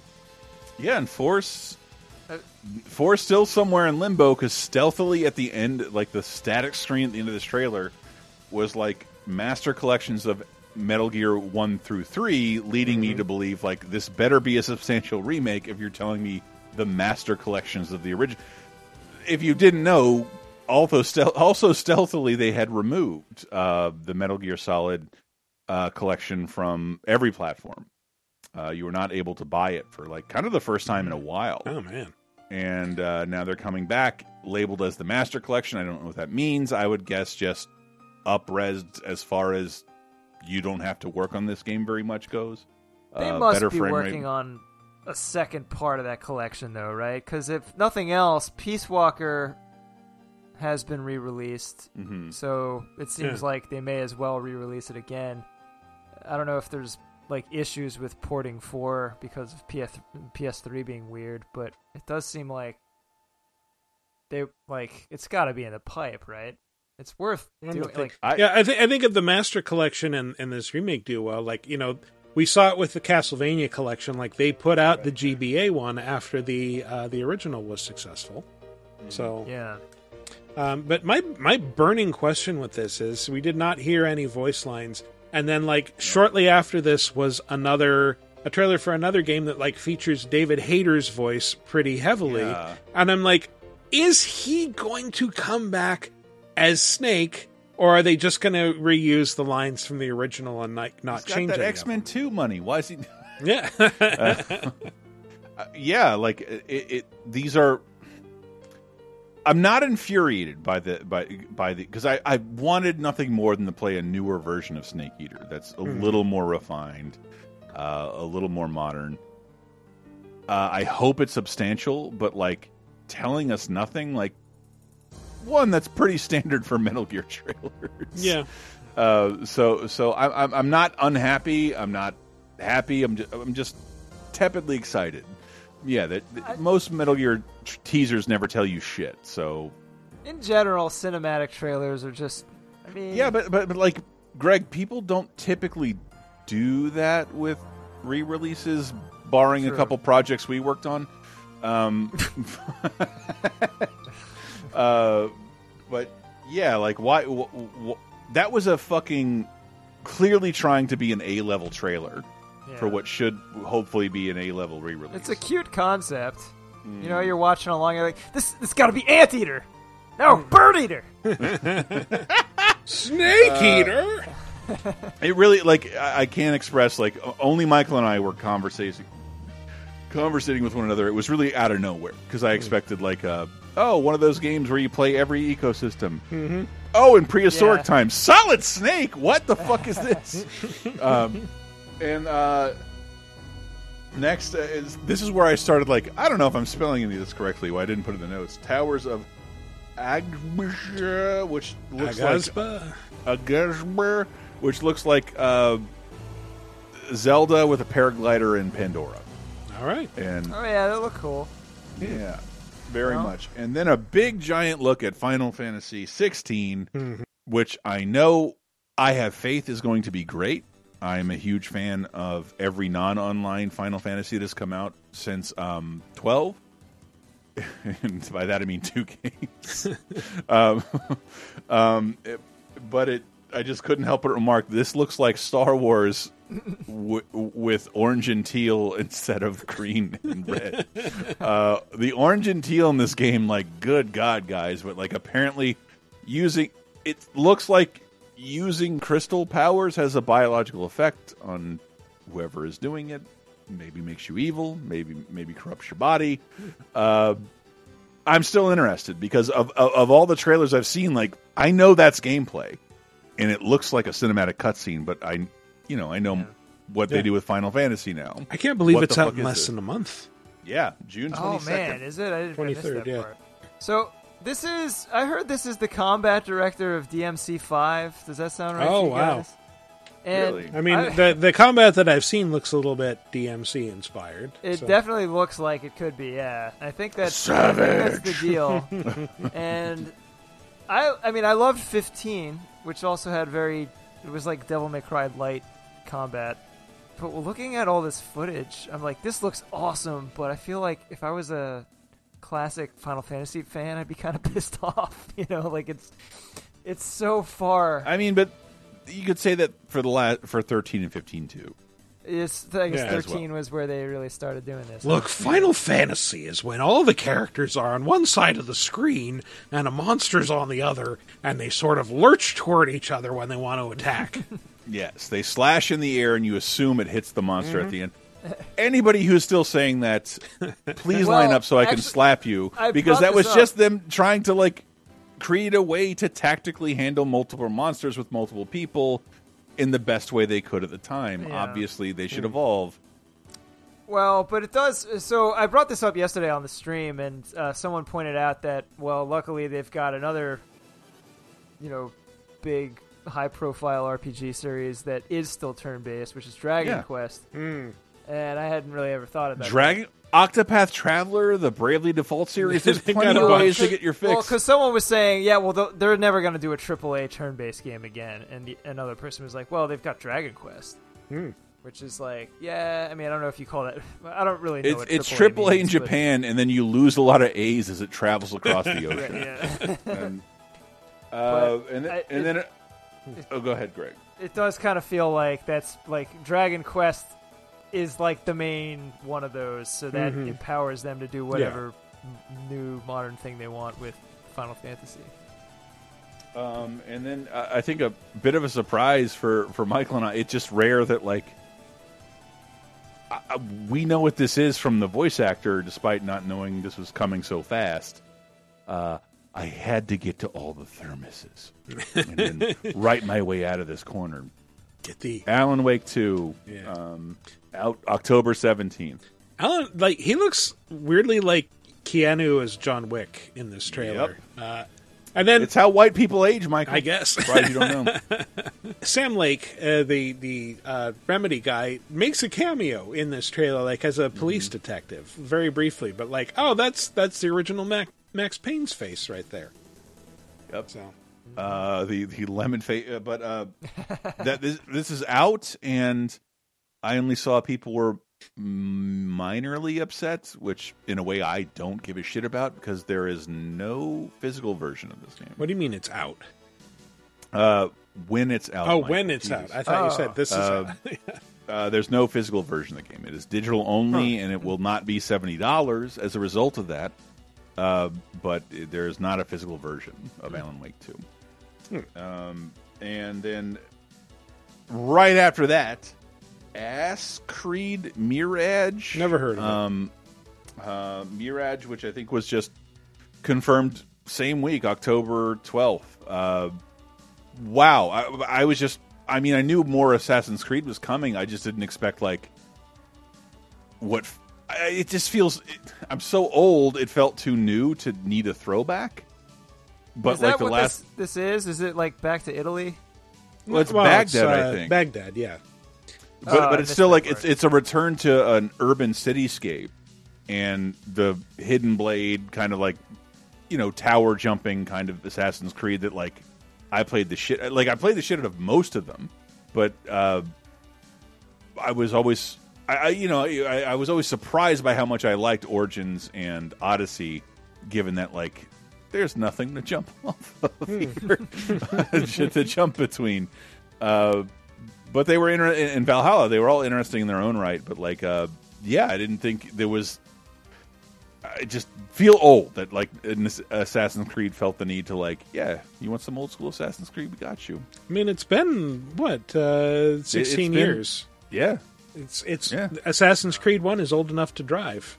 But yeah, this is actually a prequel to Valhalla. You're playing as Basim, who's he's a hidden one. He's like a proto assassin, and he's kind of an enigmatic character in that game. Yeah, I never heard a ton of criticism from fans because Assassin's Creed always evolves kind of organically. But like, yeah, it was kind of neat to like an old school Assassin's Creed game. I'm in. It's kind of a return to stealthiness, and yeah, it's. Even in the trailer, they're like, wait, do you want to bribe them or murder them? And even I was like, I don't know what I want to do yet. I never know. But I probably will murder all of them. So exciting. And up next, what Michael and I were both like, is this Night in the Woods 2? Same dev? Yeah, same dev, same artist, that Bombs Fall guy, but Revenant Hill. I feel deliberately teased because it starts off with a black cat that looks like if Mae Borowski from Night in the Woods was an actual cat and not an anthropomorphic one. Yeah. And then, it shows actual human characters, so like, okay, this isn't Night in the Woods 2, but I feel tricked somehow. Because you started it off with that iconography, but it's not that it might not take place in the same universe. I believe it's developed by two different companies, but the same company owns both of them. Finji, the Night of the Woods writers are involved. Okay, so I imagine there'll be some overlap. Playing about a cat named Twigs who's trying to become a witch's familiar, according to Kotaku. Green Blue Fantasy, which is the first thing I wrote down. Grand Blue, please. Realized it might be wrong, and I didn't bother to check. Because I feel like I cared about this the least. Didn't they announce this like 7 years ago or so? I feel like I saw an announcement a long time ago. It looked It looked cool. Like the oldest game presented during all this. So I'm not sure what this is or who it's for. I think it's kind of like an even more anime version of a Dragon's Dogma type of game. It looks fun. Well, don't get ahead of me, Greg. Street Fighter 6, new look, already had a release date, but a fuckload of characters I did not recognize at all, which is always kind of exciting. They had the open beta over the weekend. Yeah. It's really fun. I played 10 hours, and I actually won a lot. I couldn't believe it.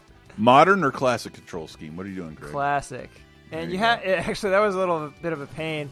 In the name of giving people lots of options, and I don't know if there's an accessibility angle here, but you have to set the controls for 1P and 2P separately, and then also per character you have to set them separately. So I had to set it to classic, which is not the default, like 4 separate times before it actually took. That was pretty nuts. I was at a retro game swap meet this weekend, and like, what do you think about the Street Fighter beta? I'm like, there's only 2 people. I'm like, what are you playing? I'm like, never mind. When am I going to get rid of, like, I don't know everything that's going on with Street Fighter. Leave me alone. Like, it's a demo. I don't know. I don't know. And then I somehow landed a very I'll send you a picture, Greg. Animation cell of Akuma with a hand-painted background for literally nothing. Again, shout out to the Paducah guys. Cool. And then there was Ultros. I don't know if I'm pronouncing that correctly. What looked like a 2D, I'm speculating roguelike, but a 2D game that looked like it focused on restorative traversal. Because more so than they showed some murderous action, but the idea that like you're restoring the environment and that'll help you climb through and get to other places as you restore them.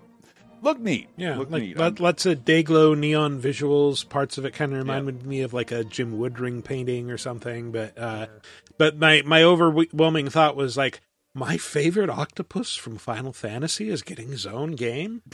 I actually thought of that too. And then one of the games that like I shouldn't be excited by because I know it's going to let me down, but Tower of Fantasy, a crazy-looking cel-shaded action RPG that looks like it's set in an open world. People riding motorcycles, but just that it's cel-shaded is like, wow, there really isn't anything like that right now, other than Matt's favorite Genshin Impact, if you want to include that. But that's more of a lack of texture ability than cel-shading. This is a design choice and hides some clearly antiquated stuff, but it looks crazy. It looks fucking cool. nuts. Yeah, that motorcycle looked cool. And then I really wanted to, like, Greg, the first Dragon's Dogma since we were working on Dragon's Dogma. Oh my god! Yeah, so like, I think a lot of people that saw that were like, man, it really looks a lot like the original Dragon's Dogma. Which is surprising considering it's been over a decade and they have a fancy new engine, which isn't even that new anymore. But it doesn't look the same in a bad way necessarily. I think I just expected that it would look like the difference in visual fidelity would be like immediately apparent. And they're like playing Devil May Cry 5, which itself was already like 4 years ago. There were a lot of scenes in that where I was like, this is what the next Dragon's Dogma is going to look like. And nothing we saw today looked like that. But I mean, I think it'll, like, if you like the first game, it looks like you have a lot to be excited about because it looks like they're really staying true to the spirit of that. I hope. I mean, there's. I wish it could like sum up what it was like to work next to Greg, who's working very hard on Dragon's Dogma, and like you love that game. Had eventually some criticism of it. My favorite one is just like, everything is so fun. This world is empty as shit. Yeah, I mean that was that's the like. People came around to Dragon's Dogma as this sleeper hit, and updated it with Dark Arisen. And not only that, but they re-released it again and again and again on different platforms. And every time they re-released it, some news or some media outlet somewhere would post an article about how it's the best game you've never heard of. And I was like, okay, like it's good that word is getting out now, but this was the most like high risk venture Capcom ever took. Oh man. It was the most expensive game they had made at that point. So it was like a Shenmue level, like we're gonna like we want to make a Skyrim killer and we're Capcom, so of course it'll be a Skyrim killer because of course. So good. And at the time it was very worrying because of that context of it being this huge risk and it being full of like kind of corny dialogue and the empty world, and it felt like a lot of mimicking stuff without really getting why people like that kind of game. But it did also have a bunch of awesome stuff that only Capcom, like no one beats Capcom. Like the combat is the director of Devil May Cry, so like the combat is way better than anything you're going to get in a game like Skyrim. And there's lots of other depth that you eventually uncover if you stick with the game. But it just didn't really put its best foot forward, maybe.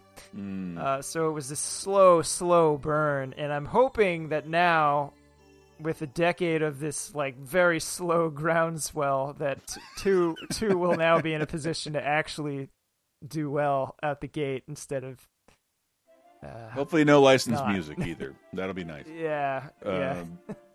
I thought this was funny. When I was in Fast X just a couple hours ago, I was there with my friend's kid, who is aging so rapidly, it's scaring me. But like, there was a trailer for I saw the first trailer for the Five Nights at Freddy's movie, and we both like made like Seinfeld gestures at one another, like, what? As if to say, like, why now? Like the where you would strike when the iron's hot is like 5 years. There was pajamas in Target 6 years ago. Like, what took you so long? But then, like, watching this as well, like, Five Nights at Freddy's Most Wanted, and then they put like a glowing 2. I'm like, there was a Most Wanted 1 or a Help Wanted 1. Yeah. I think what they were waiting for was for it to come out that guy is a big Trump donor. Yes. And has washed his hands of the series in order to protect it. I mean, sort of. Like, I mean, how much... That was like one guy who made like the first couple games. Like, these clearly have teams behind them, and it turns out on a PR level, the further away he stays, the better. He's the Doug Tenapple of indie horror games. But yeah, new Five Nights at Freddy's, and that wasn't... And then Sony switched to PSVR 2, which if you looked at their investors call earlier, like what I really wanted was apologies, but I wanted to hear some PSVR 2 is a miserable failure. We've reduced the price by $400.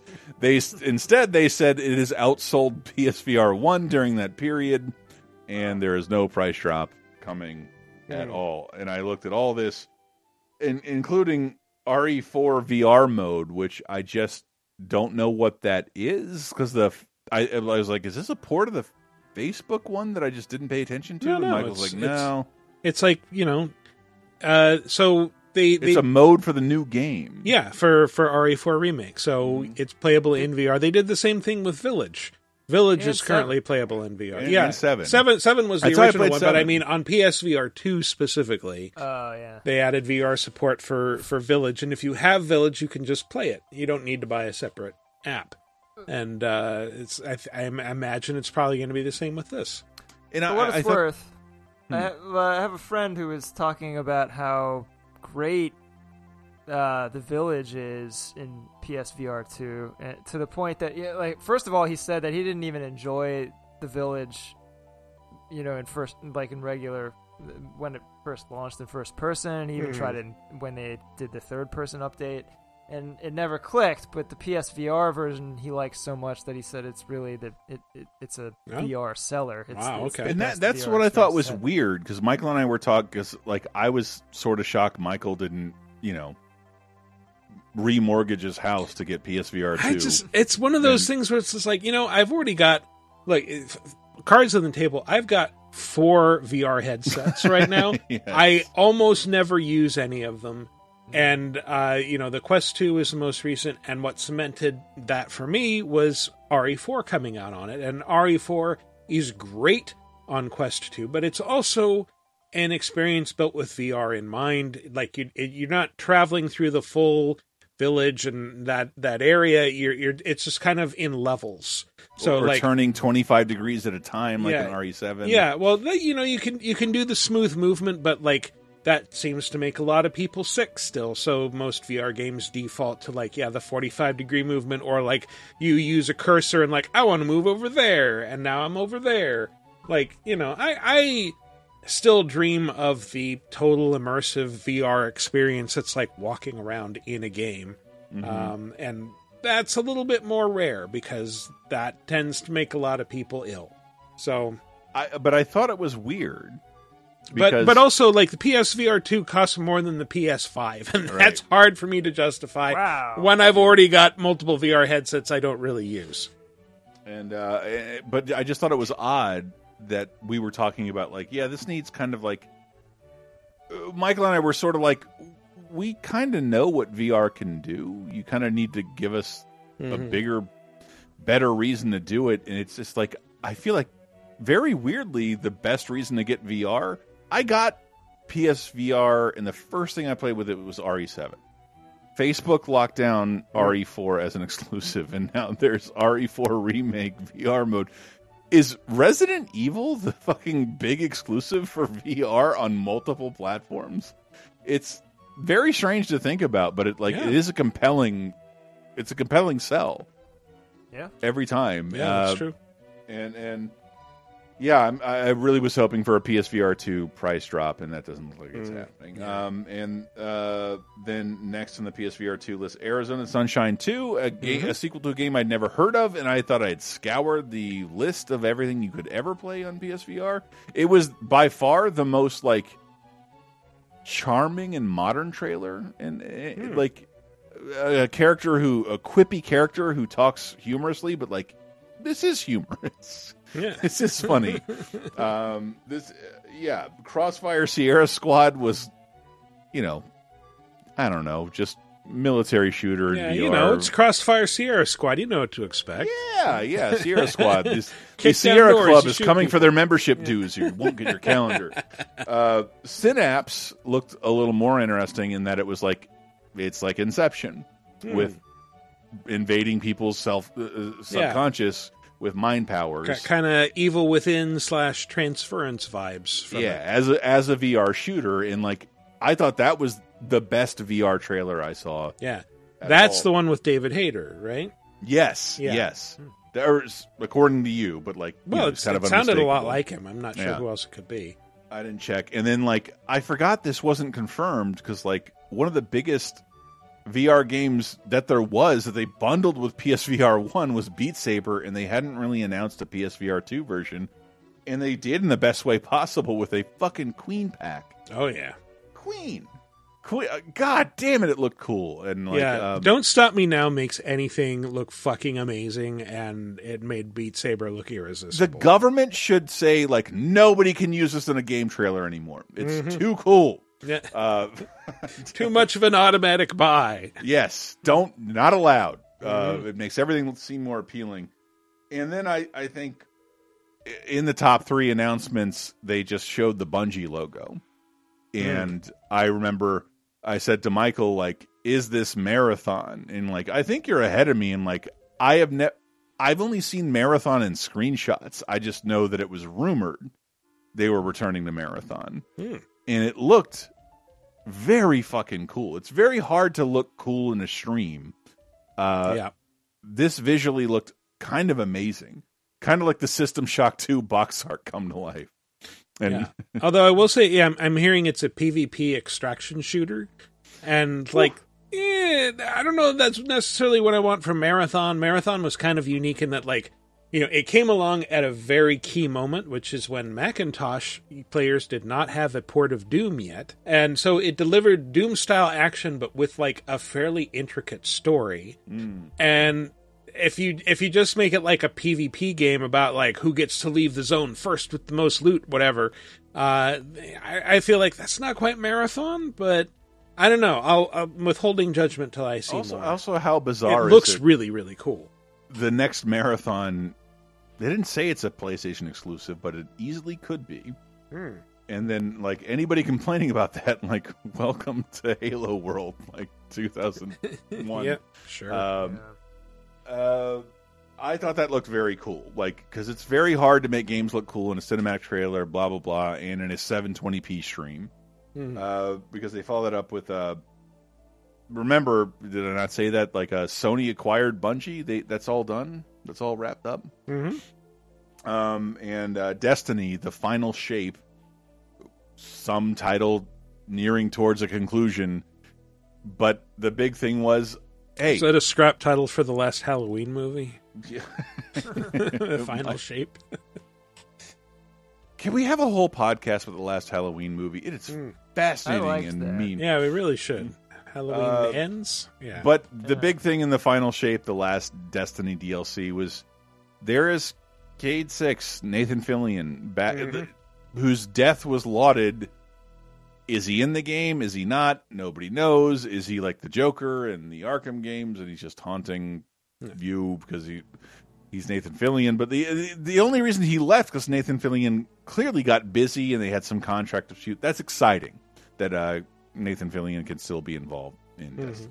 Yeah. And then Michael and I were both like, Concord looks promising, but like I never thought I just had to watch After Earth for 30-2010, but the idea of a ship re-entering atmosphere surprisingly to where like, oh, we can't even put our like bullets or close our lockers, which is important when your ship is traveling at light speed. Like what that was a cool trailer, but like we know nothing about what this is at all. I mean, yeah, it's a cool vibe and aesthetic, but that's what we got at this point is a vibe and an aesthetic. Yeah, but still like pretty neat. And then even I was like, I'm so tired, it's an hour, I have to be at a thing, and like, is that Craven?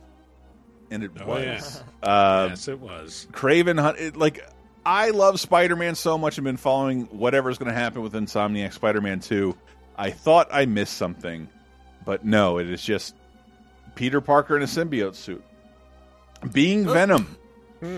Doesn't it feel like they called him Craven just so Spider-Man could dunk on his name? Probably. The Les Whinen phenomenon. Never understood that. Like, why call him Coward? Coward the Hunter. It is an odd name, but like it is. He is one of Spider-Man's most fun villains, and I think one of the most easily modern adaptable. I think the last time they even did it, like, he hosts a reality show where he hunts crazy prey. Oh, Spider-Man? That's the craziest prey. I will die in the process of trying to hunt Spider-Man. Oh, Neat. yeah. So I kind of tuned out here. Is it going to work like in Web of Shadows where you can switch in real time between the symbiote and the regular? Well, they gave the impression you can switch not only that way, but between Peter Parker and Miles Morales. I didn't know how scripted that was or wasn't. So I'm only saying it's weird because like that is the first gameplay footage we've seen, isn't it? I believe so. And the game's out in like 5 months. And wow. It said fall 2023, which led me to believe if you can't land down a release date with 4 months left to go, it's going to be pushed. So maybe it is. Whatever. Like I don't care. Big AAA game. So. Yeah, I don't care at all. That game was fucking flawless and amazing. I love the Insomniac Spider-Man games. Take all the time you need. Absolutely. And then the biggest thing, what should have been the biggest thing, like, oh yeah, new ways to play. Y'all heard of Steam Deck? Y'all playing Zelda on the Switch? Sony Switch, here it comes. And like, what? Give us more information. And if you listen to the investor call, they made a big to-do about cloud gaming that they didn't during this gaming expo. But what is it? The Project Q is still what they're calling it? Yeah, Project Q. Project Q, which I've yelled about that forever. There's nothing keeping Microsoft or Sony from just adding a cheap tablet as an accessory to their system. There's nothing. You don't have to fucking like make touchscreen. Just make it a Wii U. Yeah, but the thing is, people everyone has a phone. Everyone has a tablet. So, wouldn't it make more sense to make apps for said tablets rather than, they can connect to the game, which they did and were not very successful. I get it, but like, Steam Deck for most PC gamers, you can play, your favorite games not as well as you could play them on But they said it's what they say, it's a Wi-Fi only streaming games that are downloaded on your PS5, and that's all they would confirm. Yeah, I don't know why they triple down on cloud gaming in the investor meeting and not really mention it here. Like, what is the difference between Wi-Fi play and cloud gaming as far as hardware goes? Well, I think, cloud gaming actually interests me a little bit more because if they handle it like Stadia, where it's like, I'm connecting via Wi-Fi to their servers, which are optimized specifically for this and can deliver, a fast experience. My experience with remote play is always, it's dependent on whatever networks I'm using, both remotely and at home. I have to connect to my home network, to my PS5, whatever, and then I get to play a game on my phone. I'm on a fiber connection. Almost every console I have, including the Series X and the PS5, caps itself beyond, like, way under what I can get with fiber. Interesting. So I don't get it. I don't get it, but I also, like, this can't just be... If this is just a Wi-Fi accessory for your PS5 to play your PS5 like it's a Switch, this has to be under $200. $200 or under, or no one will buy this. Or, but like, part of it was like, it is a split DualSense controller, and like, God, that looks comfortable. When I was down here trying to go downstairs and like trying to work and play my Switch undocked Zelda, like, this sucks. My hands hurt. I can't see anything. I hate it. Yeah, a bigger screen with a real PS5 controller. Shit. Yeah, that does look cool. But I don't know why they'd announce it like this. This doesn't have a name. We're only announcing Wi-Fi only, but to investors and the world, we're announcing major cloud capabilities. And remember, Sony was kind of first there. They bought Gaikai. PlayStation Now, even though most people didn't use it, was the first console cloud integration there was. But I'm with Michael on this. All my cloud gaming interactions have been like, this is a nice novelty, but this is not exactly like playing a game on anything. On anything. It's interesting that this almost works, but it doesn't quite work yet. Yeah. We'll see. I'm curious to find out more about this. Yeah, me too. But they said it released this year, I think. Oh, well, all right. Maybe we'll find out soon. But again, I would my big question of the week for the audience, like, what is the difference between, like, Sony has offered remote play for a really long time. Like the original PSP, right, Michael? The remote play on phone is available now. But, you know, it is what it is. But what's the difference between cloud gaming and this? It's just an internet connection. It's not a hardware thing. No, I mean, yeah, I think, you know, remote play is you are connecting to your own hardware through the internet. Cloud gaming is you're connecting to their hardware through the internet. But, like, didn't fucking Lair allow you to, like, connect your PSP to the internet and play your... when you're not on your own Wi-Fi? Why would this be, like, when you're on your own Wi-Fi? Why would they limit this less to make it less than Lair on the PS3?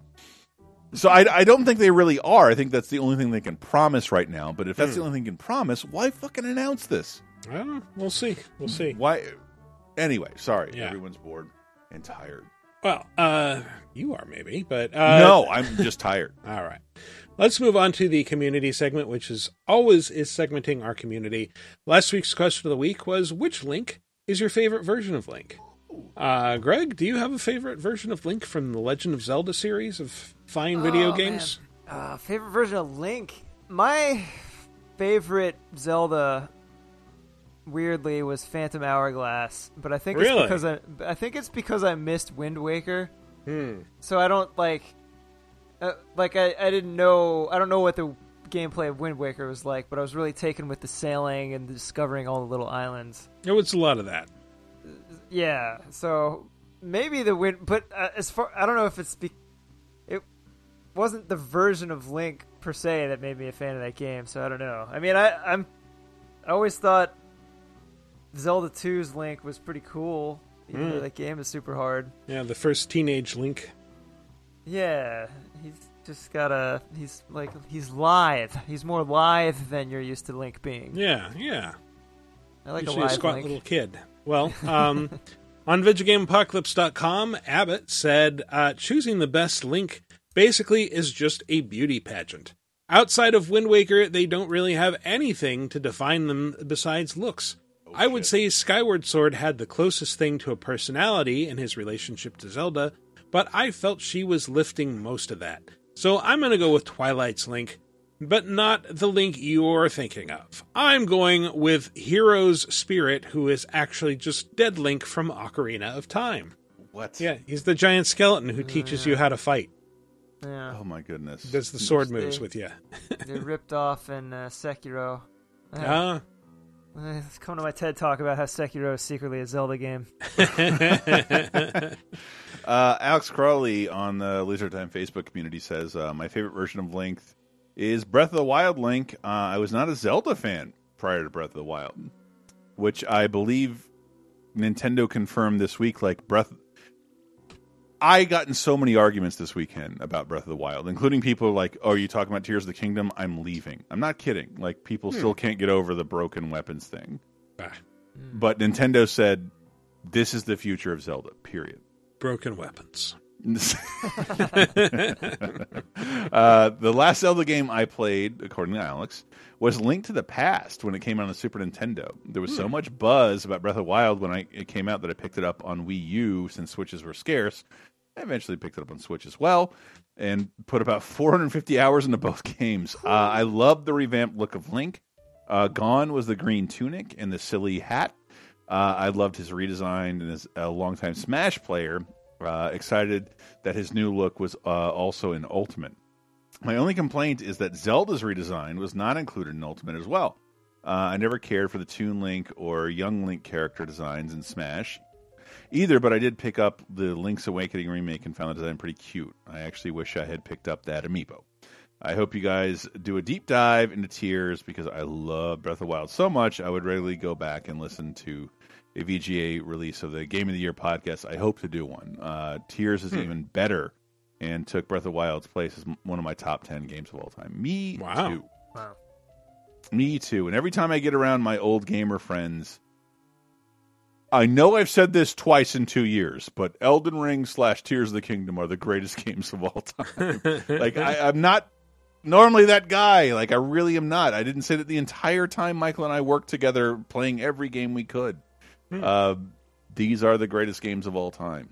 These, God damn it. Yep. Greg, you want to read Bob Henson? All right. The best Link is the specific design of Link in the original NES manual. That artwork is so distinct and gorgeous. And I remember being too young to really grasp the game. I was about 5 when it came out, but just poring over that artwork. Yeah, it looked really cool. That's like a super distinctive Link. Yeah.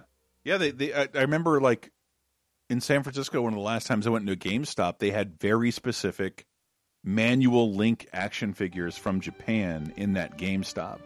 And I wish I would have bought them because they were less than $20, and it was for Link, The Adventures of Link, and like everyone, but very specific to, like, you know, Link never looked like he looked on the box or in the commercials, and up until recently. That just unlocked this memory. Sorry. Just like, I think Zelda 1 on the NES was the first physical video game I ever saw, and I was little enough that I still sat in the shopping cart when my mom went shopping. And I remember her adding something to the shopping cart, and it was just it was a box, and it had the little cutaway window where you could see the gold of the cartridge peeking through, and I was just like, it was the only, like... Why does my mother love my brothers more than me? No, because I didn't even know what it was. I couldn't make sense of it. Because everything else in the shopping cart, I probably had at least some idea of what I was looking at. Fun fruits and shark bites. What is this rectangle with a little cutaway with a gold thing in it? You know, it's a completely alien object.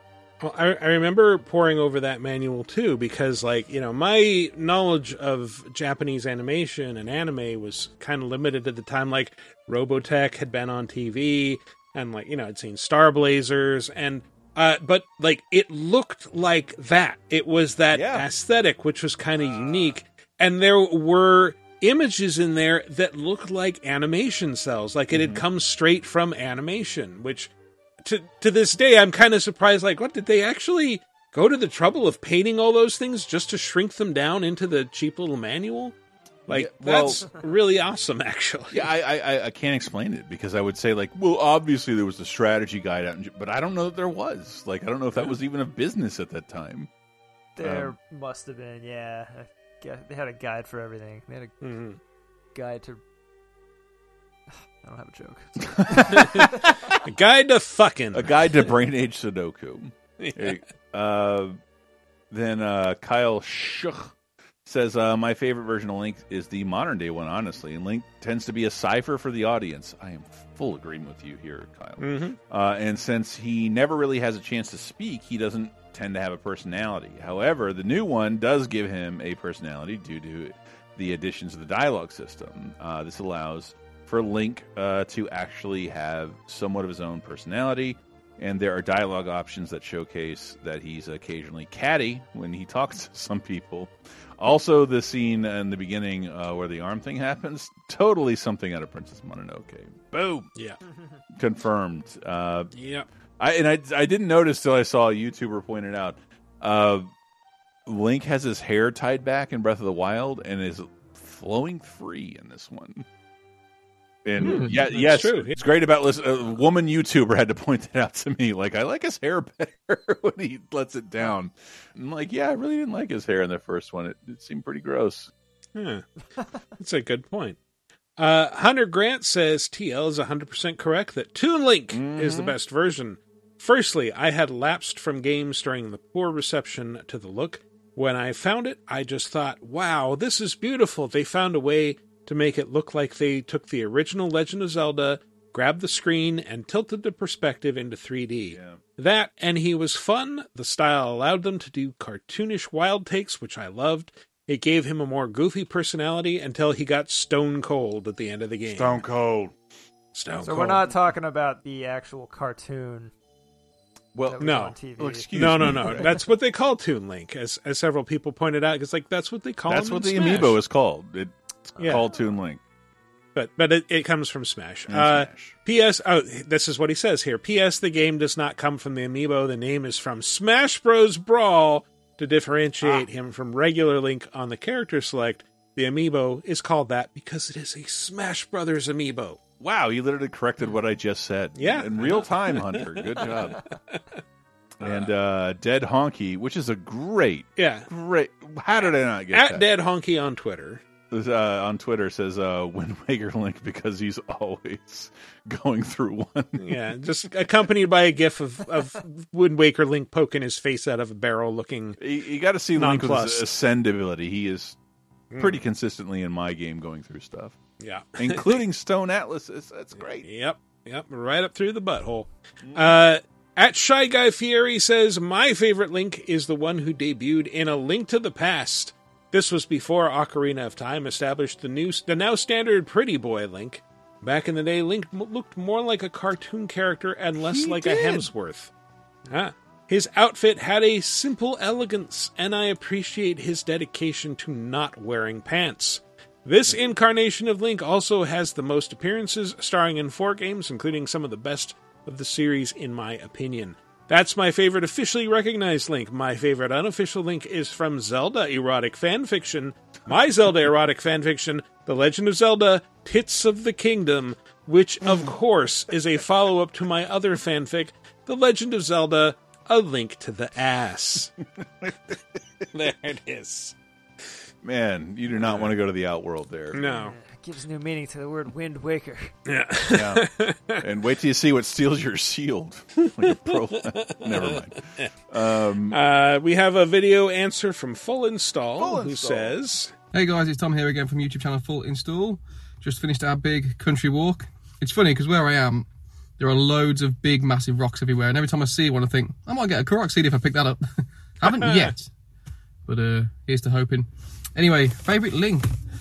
So, growing up, we weren't Nintendo. We weren't a Nintendo household, so I ended up playing Zelda for emulation mostly.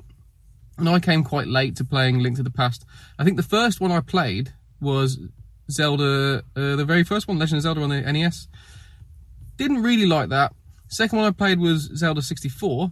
Hated it. Absolutely hated it. Sorry, I just could never get into that game. I know people think it's one of the best games ever made, but really not for me. The whole N64 library, no, couldn't really do it. Unless it's Wave Race 64, I can get on with that.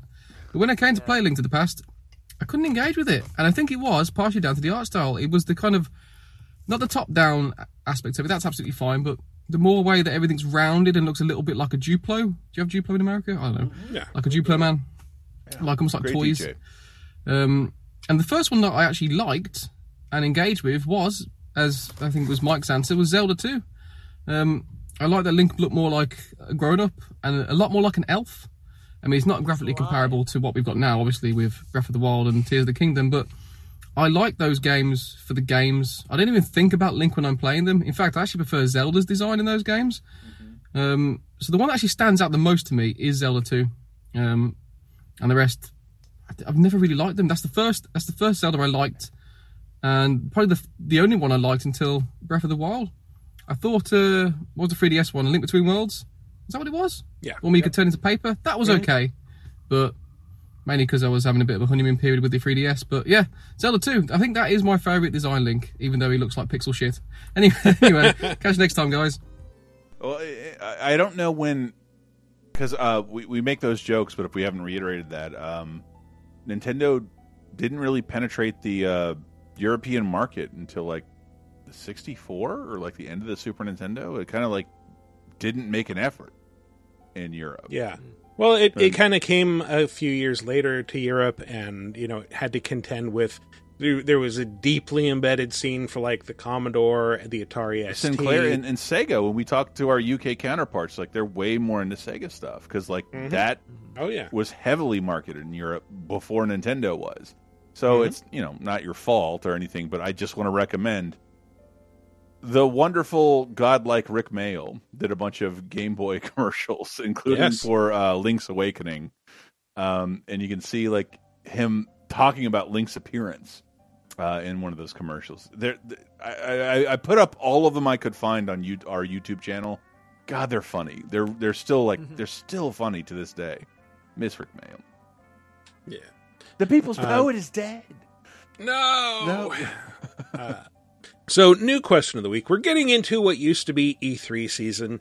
The State of Play was probably the first big slate of announcements and showcases that we are going to be seeing in the next month or so. So, what are you most excited to potentially hear about in the next month or so? Or what are you already excited for?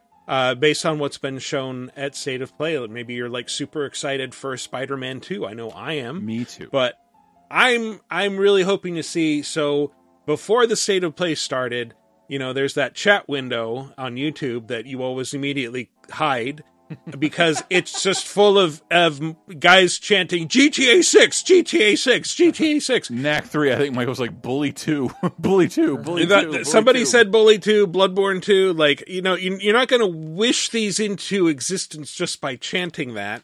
I'm sorry. But at the same time, you are right. I would very much like to see GTA 6. Anything about GTA 6. Like, we've seen leaks, but I would like to see something nice and official packaged from Rockstar, even if it's just like look at these neighborhoods. Isn't this cool? And it would be amazing because like they're in that real like the most unfortunate position I can ever like. Their game is revealed, and they haven't officially revealed it yet, but they've officially confirmed. Yeah, it leaked, and that was the thing. But they haven't announced it yet. But remember, Michael, when we were done watching this thing, I was like, "Was that E3? Is Sony's E3 over?"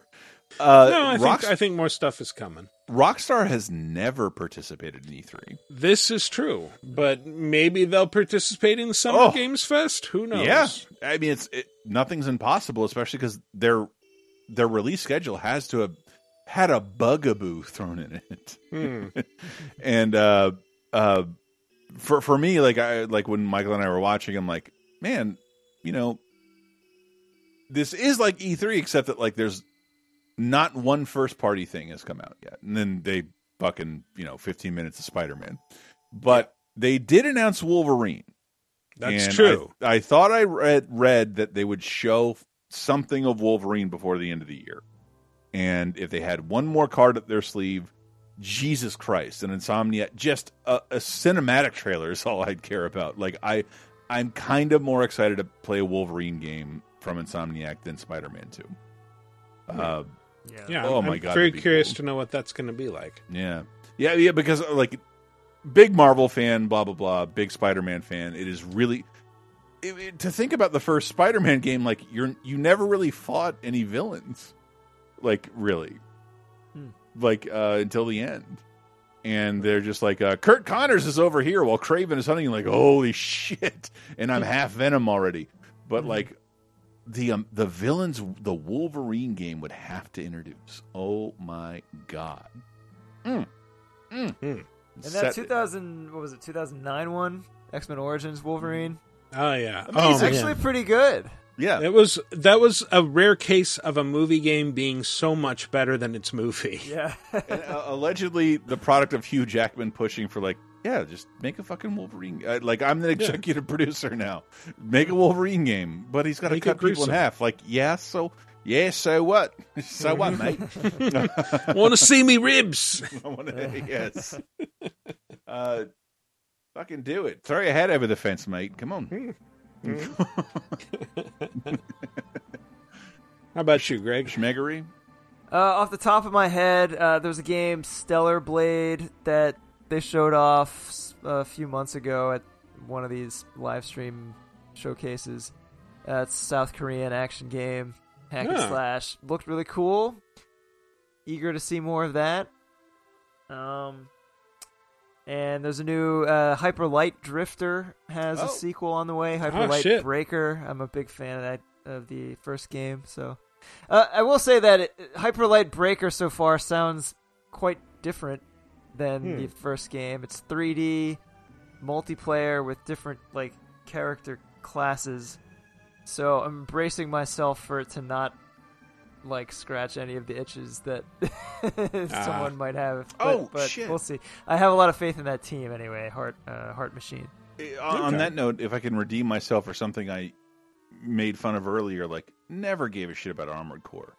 I do now. Oh, yeah. I'll play any From Software thing ever, and that one Armored Core trailer looked fucking awesome, and they said it's still supposed to be delivered by the end of the year. I'd love to see a bigger look at Armored Core, because I don't know how they play. The only mech game I've ever played from Software is Metal Wolf Chaos. Let's party! Steel Battalion. Yeah, I remember the old PS1 games. I had friends who played them, and there's a lot of customization. They seemed really hardcore. But I've also heard the thing I've heard most recently that makes me really interested in Armored Core is the idea that that you get charged for shit at the end of every mission. So, if you shoot off a bunch of rounds from your gun, those are expensive, and those will chip off what you're being paid at the end. So it's a lot of players saying, I learned to use, exclusively bladed weapons just to keep my ammo costs down. Precision, collateral damage. I will not be charged for this. No Sokovia Accords coming at me. Yeah. What's it really like to be a mercenary mech pilot? Find out. It turns out my feet flames burned down an entire village. I should never launch again. Oh, that was bad. That's a few million. Yeah. Oh my god, I killed an animal sanctuary with my feet flames? Jesus. Oh no. So what are you most excited to see in the coming months, or what are you most excited for that's already been announced? Let us know. Go to VidjagameApocalypse.com and answer into the comments for episode 525. Alternately, you can hit us up on the official LaserTime community on Facebook. There'll be a thread there where you can answer. Or ping us on Twitter at VGApocalypse, and we will read answers on next week's show. Anyway, that's been our show. Greg, is there anything, we need to go out with some plugs, is there anything that you would like to direct people to? Yeah, there is. So, some of you guys may remember I translated an old Sega Saturn game with a team of people, and Bulk Slash? Yeah, Bulk Slash, which came out in 2021. I mean, our translation came out in 2021. We've done another one also for the Saturn called Stellar Assault SS. Oh, I love that game. It's a 3D first-person space shooter. It's a sort of a remake of a 32X game. It's better than that was, but it's a great Saturn showpiece. If you're into the Sega Saturn, it's well worth a look, or just retro games in general. It's like Bulk Slash in that it's a full dub of the VO. The game is full of VO. Oh, cool. So we did. There's about an hour of voice work in the game, which amounted to about 17 months of work on the project. Wow. This was a huge undertaking. I'm pretty burnt out, actually. Why don't you let me play the Texan in the goddamn mech game, Greg? Jesus. Oh, man. Yeah, that would have been good. But I'm happy with the quality. I'm really happy with how it turned out. I don't know if I can ever do one of these again, though.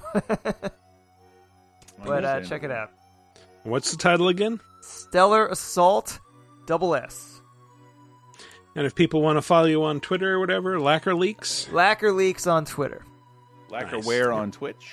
Lacquerware on Twitch. And I stream Monday through Thursday, 8 to 11 p.m. Eastern Time, give or take.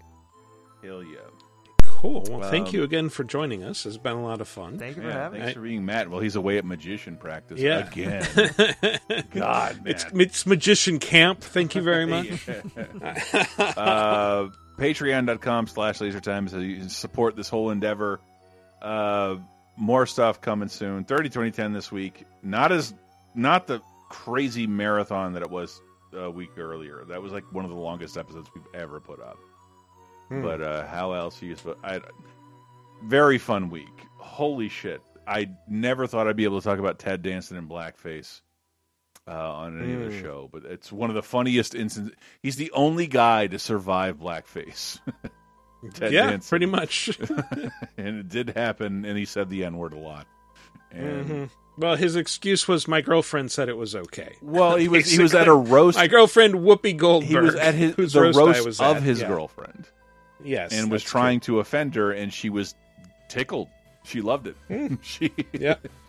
So yeah. Anyway, Patreon.com/lasertime. Give us $5, less or more. Anyway, Michael, take us out. Yeah. As always, you can visit us online at VGAmeApocalypse.com. Follow us on Twitter at VGApocalypse. Follow me personally on Twitter at Wikipars. It's WIKIPARAZ. That's been our show. Thanks for listening, everybody. We'll see you next week.